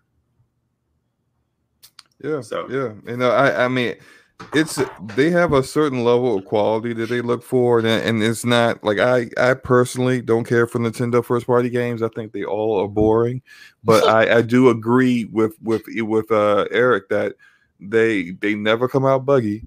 You never hear people saying, "Oh, this game's unplayable." You know, like there are bugs all over the place. I'm falling through the map. The frame rate keeps dropping to the teens. I can't play this game. That never happens with Nintendo. That is that from the point when I was a child, I knew about the Nintendo seal of approval. Yeah, that has been their mantra forever. The seal of approval. I used to see it on the cover of Nintendo Power magazine. And it's a quality game. Yeah, you know that's that level of quality that they got now. In my eyes, quality is subjective. So if a game is boring as all get out, then I don't care. Yeah, one of your favorite games on the Switch was Three Houses, and that was they didn't make that.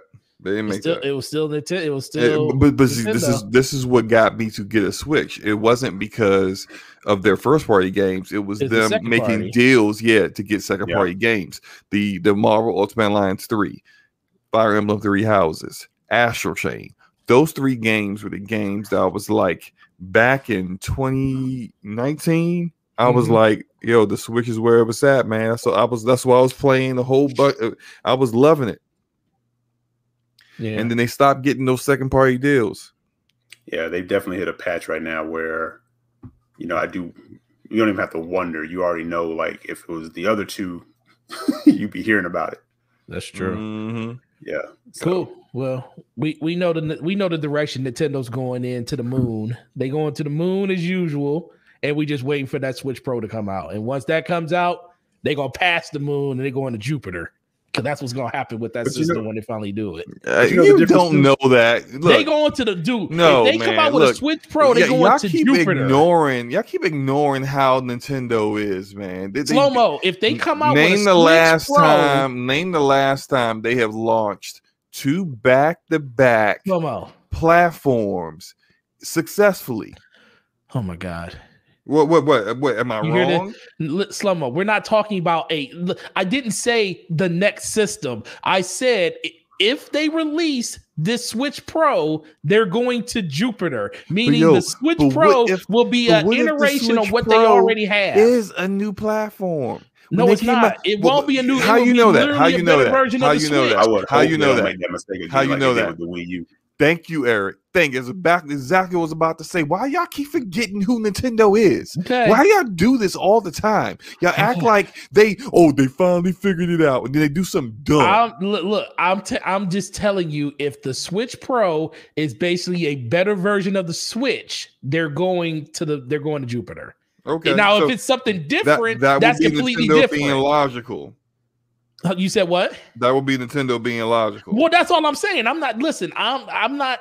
Look, you're absolutely right. But that. Well, you're absolutely right in what you're saying. They can literally fumble the ball and give us something completely different and call it Switch Pro, and it's not even a Switch. They could definitely do that. My point: the last time Nintendo launched successful back-to-back platforms, the NES to the SNES. Thank you, Racer, in the chat. Guess how old I was when that happened. I don't know how old. I haven't even hit puberty yet. Okay, that's how long it's been since they did that. So if you're banking on something they did in the early '90s, I'm not banking on it. I'm just in the mindset of hoping that this is all hope. We don't know what they're going to do. We don't know. Should be hoping if they do, then to give you some of the quality life things that these other platforms implement. Yeah, but I don't. See when people say that, I agree they should add that stuff, but it doesn't affect me at all because I would never use that stuff because I don't use the Switch for that. So it does, and I think that's the. And listen, serious. No, listen, SloMo. Let's be for real. SloMo. Let's be for real here. No, SloMo. Let's be for real here. I'm being for real. Are you literally going to log in? I'm not saying that they should not do these things. It should be done. It should be an ecosystem. Don't you want an achievement system? No, I do want an achievement system, but that's the only thing I really say they definitely need to have as an achievement system because that would make me want to play those games more in the system, so you could be able to talk to people who play multiplayer games. Don't you want that? I don't play multiplayer games on Switch. Oh my gosh! Wow. Do you play multiplayer games on your Switch? I don't have a Switch to play it on. Ejak, do you play multiplayer games on your Switch? Well, I'll be real. I would play more if I had an onboard like party chat. I mean, I don't play, like I said, I don't play a ton of multiplayer like as it is. Yeah, I mean, I would do it with Mario Kart and probably Splatoon and stuff like that. Yeah, you would do. If you had the opportunity to do it. Yeah, but it's not. Yeah, but it's not a focal point to me. And it's like I said, that's me. That's me because I know that platform isn't suited for what I wanted to be. And maybe that would change if they did add that stuff because over the course of, forever, Nintendo has never given us that. So it kind of just hasn't been a thing. So they should definitely add that type of stuff. But for most people, for a lot of people, they're just fine with what they actually got. I mean, I don't like being able to log into a phone and having to do all this crazy stuff to be able to access a voice chat. That's crazy. The thing is, the mobile on my phone. Hey guys, come join Discord with me. For real. So we can. The Wii U actually had usernames and chat. Yeah, they had username, but that was a home console. It's something when they get into the portable realm, it's like a whole different thing. Well, because you got to account for everybody not having internet. Yeah, so it's just and you just don't allow people to get online when you don't have internet. I mean, how's that any different than anything else? Well, I mean, like sooner or later they're gonna do. Who knows, SloMo? When it comes to that one thing, I can't argue you with it because you're absolutely right. Their ecosystem when it comes to having people play together is just backwards. So that's something that I don't have any hope in them ever turning around because they have never shown an instance where they actually do that. But I do think when it just comes to hardware, I do think if they give us basically a refresh of what this is, basically if they do what the 3DS was and they go to the new 3DS, but they have a more substantial upgrade where it's not just slightly better overclocked CPU or GPU or something like that, I think they have a really good opportunity of really not doubling, but probably almost coming close to doubling their sales. Yeah, that's what I was gonna say, Forte. Like if it's like the the 3DS upgrade, which they didn't really utilize. I think they're better, honestly, which is funny. Their better upgrade was when they snatched the 3D out and just did the 2DS. Yes, that was the better. That was actually the better upgrade because they had a bigger screen and everything else. And the battery life got better because the 3D thing was a whole gimmick. Which was a gimmick. I hated that 3D thing. I turned it off anyway. So the 2DS was actually the better option. So yeah. I think that's more, maybe that's the way I'll talk about it from now on, because I do think that's the better comparison. If it's something outside of what the 2DS upgrade from the 3DS was, then I don't know what Nintendo's thinking, because that's literally their blueprint to basically double their sales almost. But who really knows? I just all I'm saying is don't be surprised. If the Switch Pro come out and it's a pterodactyl. It's like of a pterodactyl. SloMo, they come out and it's called the Switch U. It's a wrap. We in trouble. Exactly. It comes out and it's literally like Yoshi, and it's like Yoshi is pooping out the controller. Like that's how you get the controller. He just poops it out, and then you play your games. That's how you store it. Like you put it in Yoshi's mouth, and then the system's inside Yoshi's stomach, and then he just poops out the controller when you're ready to play. Look, right. I'm telling you, like these. You think I'm joking? And there's a Nintendo executive listening to this right now, like, oh, these are great ideas. Let's do that. Let's implement this immediately. Let's prototype this off of our cardboard, all the cardboard that we made that no one bought. Like, come on, man. A lot of people bought that cardboard SloMo. Once again, Ecjaxson, did you buy that? Did you buy that cardboard? No. Oh, I thought you were telling on yourself. Even on clearance, I was like, no, I didn't buy it either. I didn't buy that stuff. Once again, more. You got to draw a line somewhere. You got to draw a line somewhere, man. But the one thing, you could be as mad as you want about that Skyward Sword, but the one thing you will not be able to say is, "I'll wait for it to go on sale." It definitely ain't gonna ever go on sale. Never gonna go on sale. It took them 4 years to put Breath of the Wild on sale, and it was only $10 cheaper. Yep. Yeah, what's crazy too? Like the other day, I checked in. I actually have my Wii U hooked up. My daughter and I still play stuff on it. I said, I haven't been in the store in a while. Let me see what's in there. Maybe some stuff is price drop. I don't know what I was thinking. Those same eShop games in the Wii U, you can still buy them. Yep. They are still regular price. Still $60. They're still. Yep. Even their 3D All Stars that's about to leave the store in about a month. That's still $60.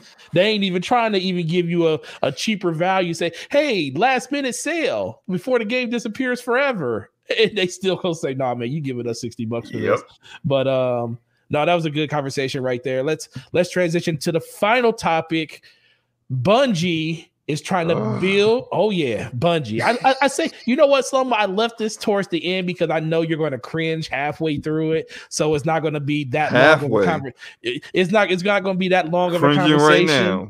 So So I really liked the tweet you put out earlier, SloMo, where you basically hit up me incognito about this, because I didn't even know about this until I saw your tweet. Then I looked at the article and I was like, oh, this is interesting. Oh, so I have myself to blame for this. Yeah, you do. Because I didn't even know about this, SloMo. I was like head down in the dirt like an ostrich and stuff, or whatever bird that is to put the head in the dirt. I don't know. But SloMo, what's going on? What's going on with Bungie that you had to tweet out to me and tell me what's going on? I was trying to figure out where they're getting all this money from to do everything that they're doing. They are expanding on the Seattle, or I don't know if they're in Seattle anymore. Yeah, they're in Seattle. Redmond. Okay, all right. See, the Seattle headquarters, they're expanding that for apparently all of these developers that they hired since the pandemic started, that have never actually been in the headquarters because they've all been working from home. We're working remotely. 25% of the staff has never seen the studio. That's wild. So you've increased 25%.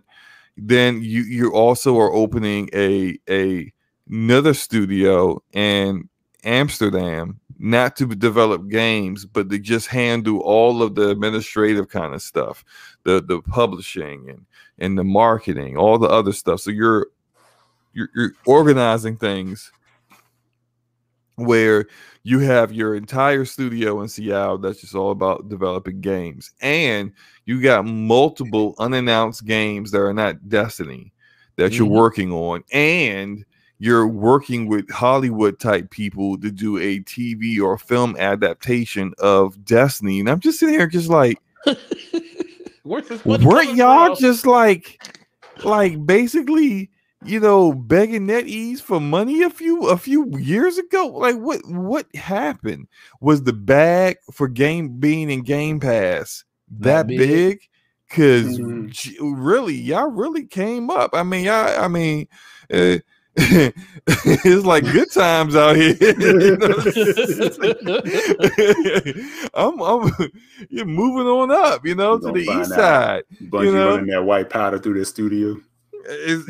Something's happening, man. They selling booty on the corner of Seattle or something, man. Lord. I don't know what's going on, but I didn't know Destiny. Dust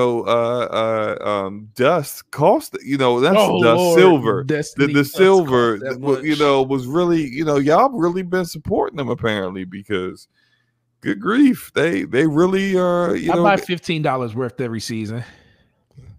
Yeah, they do have a solid good 2 to 3 million that play consistently. So I guess that, but I was always under the assumption that was basically all they could do to keep Destiny going.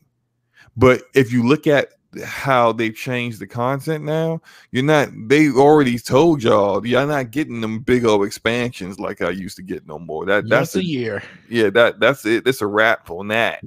So you get those kind of expansions once, a year. Everything else is going to be really, really minimal in what you're getting. And so, they don't have those 2 co-development studios anymore, and all their other additional developers that aren't working on Destiny, they're working on other games.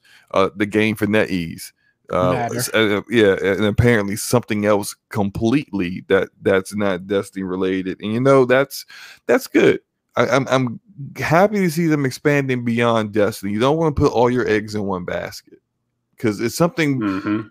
If I've been seeing things they're saying that the player base for Destiny is dwindling. Slowly but surely. It's not like it's like a drastic drop off like what happened with Warframe, but it's been slowly dwindling. What if that continues? What if, like, in 2 or 3 years, it's a barren wasteland? You don't know what happens in the future. Make sure that you have divested yourself in other areas well enough that you may have a saving grace and say a whole new game that no one has seen yet that turns out to be the bee's knees, and everyone's got to play it when it comes out. And I think that's pretty good. It's pretty good for them. I think this is kind of make it break it, though. This is like a crossroads for them, because this could be where, And I even saw that the Amsterdam studio said publishing as well. So what if they kind of pull a Gearbox? They start publishing games for smaller developers, like that. That's a way to kind of generate some revenue and keep you kind of going. So this could really be where they take off. And they always say they wanted to be independent, and they really proved that they could do that, and they find a way to make that happen. Or, they could be like Platinum, where Platinum is always seeming to be making bad decisions and ending up needing money, or, be at the verge of being shut down, and maybe they end up having to take a deal with Microsoft and get acquired. It's good. It's like one of those things where it could go either way. This could be just this could be the turning point for the entire company. Or it could be like the biggest mistake they ever made. Definitely. What you think, E? I'm kind of with SloMo. Like I saw that too when SloMo tweeted that. I was like, huh, that is a very, very good point. But I am intrigued. I'm intrigued when, they mentioned a new studio for a new IP. Because I would very much like to see what else Bungie may have cooking, because even like before Destiny, with Halo and everything, Bungie was definitely one of my favorite devs. They still are. I have that love-hate relationship when it comes to Destiny, and it's only because I just don't have the time to sink into it that they want from me. But every time I go into Destiny, I love, the gameplay, gunplay, phenomenal. All that stuff's phenomenal. I love the world and everything else like that. But I'm all for, seeing a dev try to expand. I think, like SloMo said, they need to expand because, what does the next 5 years or so look like for them with Destiny alone? Right. So this is, to me, a smart move to try to at least see where you lie or see where you fall. Like SloMo said, it could be make or break. It could be super successful. Maybe this is the beginning of Bungie actually expanding even more. We'll see what they have in them. We'll see what kind of talent they have in them. Have they been Destiny-fied so long that, they may not have anything else in them as far as, vision, but I doubt that. Yeah. Yeah. So they're a talented studio. I just want to see what else they have. And whatever it is, I hope it's vastly different than a first-person shooter. Right. Yeah. I'm willing to see. I agree with Eric. We've seen other studios be really good at one kind of game, and then they kind of pivot and come to find out they can just do anything. We've seen it with Insomniac. We've seen it with Respawn Entertainment. We may potentially see it with Playground Games. Going from being a studio that makes high quality racers to potentially making a high quality action RPG. That remains to be seen. We'll see what happens. But I kind of want to see Bungie try that. Okay, you got the whole shooter mechanics down.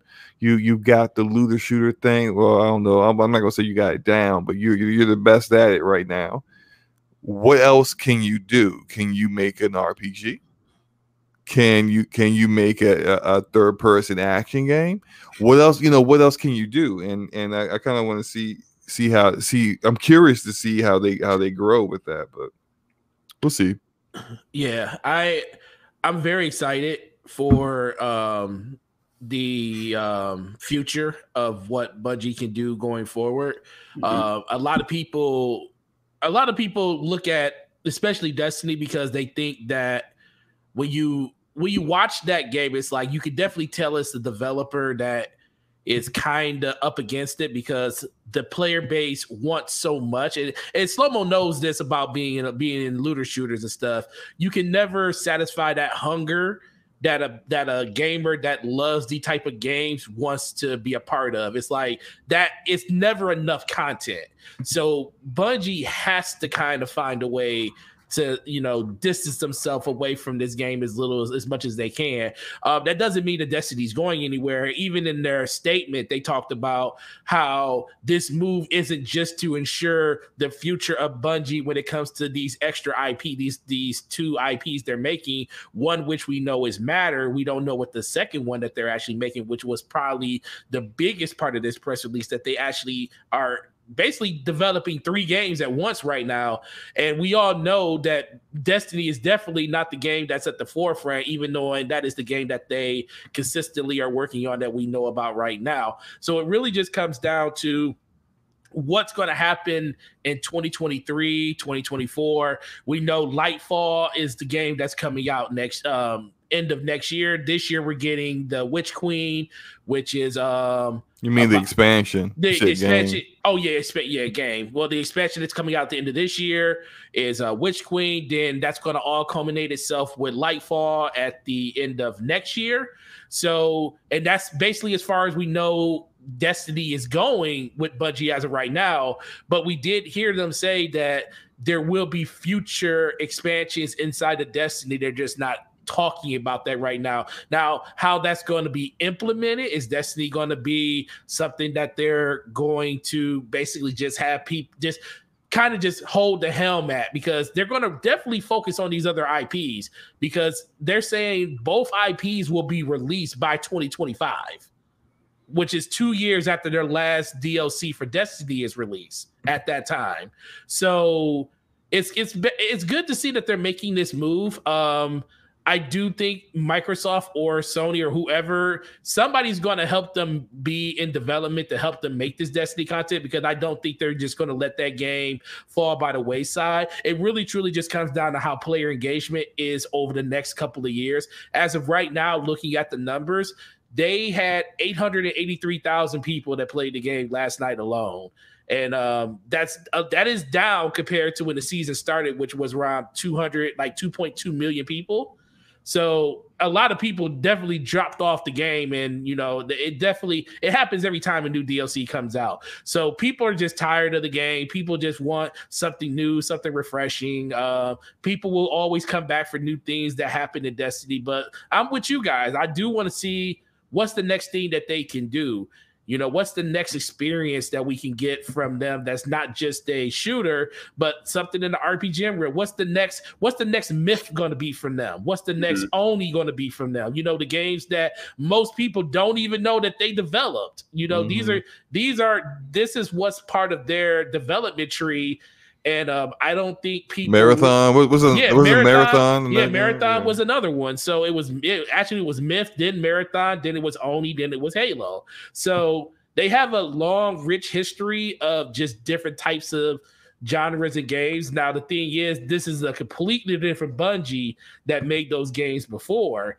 But I'm really excited to see exactly what's going to happen when they finally do start releasing these newer games. Yeah, I agree. It's very interesting, and I really want to see them grow and turn into one of those developers that you look back and you're just like, wow, they used to just do Destiny, and then now they're doing so many different things. They got their hands in different other arenas, different other genres in gaming, but. SloMo just wants to see the death of Destiny. That's it. I mean, not really, but yeah, maybe. He just wants to see the death of a little bit. He wants you back, Forte. That's all. He always got me back. All you gotta do is tell me what he want to do. Sure. Why you say it like that? I used to play Rogue Company with you all the time. What? I used to play all the time. All the time I used to play it with you. Okay, you played a few times with No, me. it was all the time that I played that. I never played that game by myself, and I always played with you. Okay, well, what's your rogue level? What 13? 13. Ask me what my rogue level is. Oh, you play almost every day. What is it, like 160? 230. Yeah, you play too much. It's like, no, it ain't that much. It's like It's up there. I can't remember exactly, but it's pretty high. Is it like above 150? Yeah. Yeah, you play too much. That's okay. I understand. I play too much. You play too much. Me saying someone plays too much when I got over 6,000 hours in Destiny 2. Exactly. But this is DPS Podcast episode 23. Another one in the books. I truly appreciate our guest Ecjaxson coming through. We missed you on BRAP the other day, man, too. So definitely missed being on. I know you guys had J-Main. So let me brag on something real quick. Go ahead. Go ahead, Eric. Brag. Go ahead. Eric skips BRAP, but he comes to DPS. Hey. Woo! What's up, Enrique? Let me stop. You know what? I'm not gonna lie. I actually thought about that when he posted in the chat that he wasn't coming. I was like, "Ooh, he's coming to DPS, but he ain't going to BRAP. We got a mutiny going on." No, shout out to Basement Radio Arcade Podcast. That's always going to be home, man. That's where we all met, man, and that's where we will continue to be great together. And like I said, really appreciate you coming through. This is not going to be nowhere near the last time you're going to be here. We'll be calling you up whenever some other tomfoolery comes up that we want to talk about, that we're going to need some type of mediator for. But please let everybody know where they can find you and check out everything that you're doing in your gaming life. No doubt. Let me first say, as always, man, I appreciate you guys inviting me. You know, I love chopping it up with you guys, talking to you guys. And yeah, for people who might be, falling across this podcast, if you're not following these two gentlemen, you should definitely fix that. They definitely keep the community in a good place, because there's a lot of like SloMo, like Forte just said, there's a lot of tomfoolery that goes on, but you guys always bring good opinions and good points. So yeah, I love chopping up with you guys. Love the chat.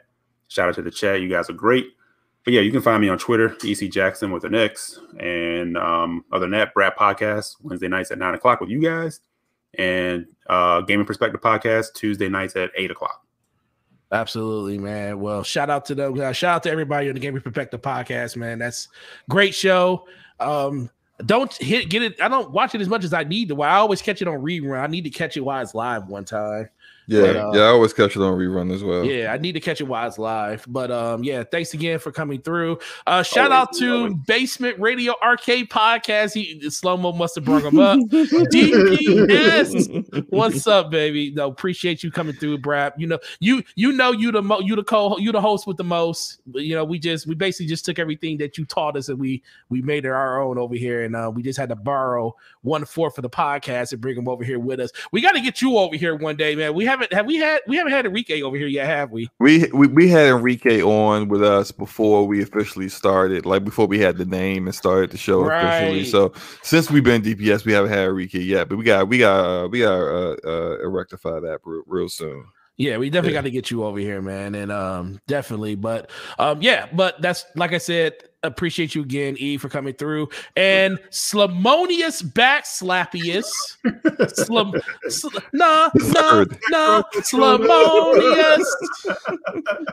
Slamonius. I am. Let me stop. Let me stop. I'm gonna have to get a little button put on my keyboard to actually play that noise whenever I want to say your name. Oh man, great show, man. Great show. I feel like the time just flew by. I feel like we just got started and it's already 2 hours in, and we wrapping it up. So, but that's how it is on DPS, man. It's always a good time, and you never feel like you're bored. You never feel like you're watching a Nintendo Direct. So yeah, great show, guys. Eric, always great having a good conversation and chopping up with you, man. My channel hit 902 subs. Oh, great. So I'm in the home stretch for that 1,000.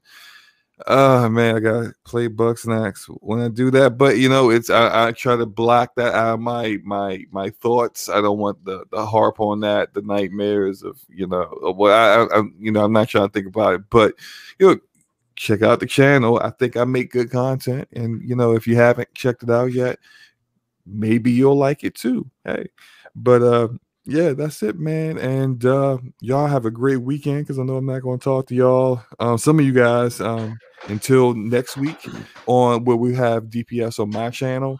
Some of you other guys, we'll be getting together again on Scumcast this Saturday, 4 p.m. Eastern, with the Ash and Luca on her channel. And yeah, that's about it. I'm 45 minutes to WandaVision. That's all I'm thinking about right now. So let's. Oh, is that a season finale? No, I think this is like the penultimate. Okay, got you. Yeah. I'm waiting for everything to be out. Then I'll binge. You haven't watched it? Nope, haven't watched any of it. Oh man, you missed out, man. That's a good reason. Well, I heard the first 3 episodes was the setup, and it really picked up on episode 4 like a lot.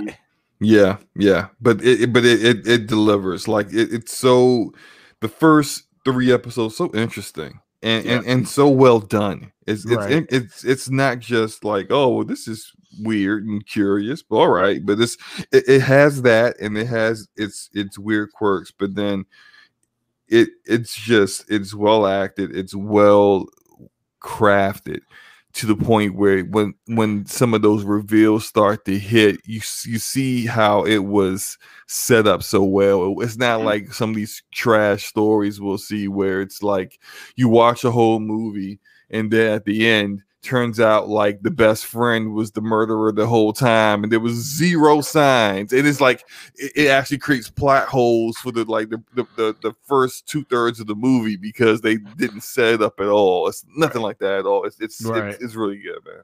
You'll enjoy it when you finally watch it all. And what's crazy is it, like, production wise, you think you're watching a movie. Yeah. You know, so it's like it really is setting the tone for what's to come. I 1000% agree. It is basically, I think it is the foundation of where WandaVision is like the foundation of what the MCU is doing going forward. It's like the new starting point. It's like the Big Bang in a sense, where from here is where everything will go off in different directions. We already know based off of this, a lot of it's going to be influence of what happened in this is going to influence what's going to happen in the next Doctor Strange movie. Right. Some of it due to, say, like Monica Rambeau, who is an awesome character, and the actress has been nailing it. She's been great. She's going to be in Captain Marvel 2. And it's just like you see where so much of what's happening in this is being what is going to be used going forward for even potentially bringing the X-Men in and all kinds of other stuff. So it's just awesome. If you haven't checked it out, you got Disney Plus, just go through it, enjoy it. Yep. Yeah. Shout out to Darksaya with the $2 super sticker. Appreciate you, bro. Always here to chalk it up with you guys. Shout out to everybody in the chat, man. Another great episode with you guys. You guys always show up. You always support both of our channels. Make sure you follow both of these gentlemen on Twitter. Follow and make sure you subscribe to SloMo Backslash channel if you haven't. And we are about to be up out of here, man. You guys have a great week. See you next week for DPS Podcast episode 24 on my co-host SloMo Backslash channel. And we will see you guys next week. Have a good week. And make sure y'all stay safe out there with all that snow about to fall. No doubt. Yeah. All right. Later, guys. Peace.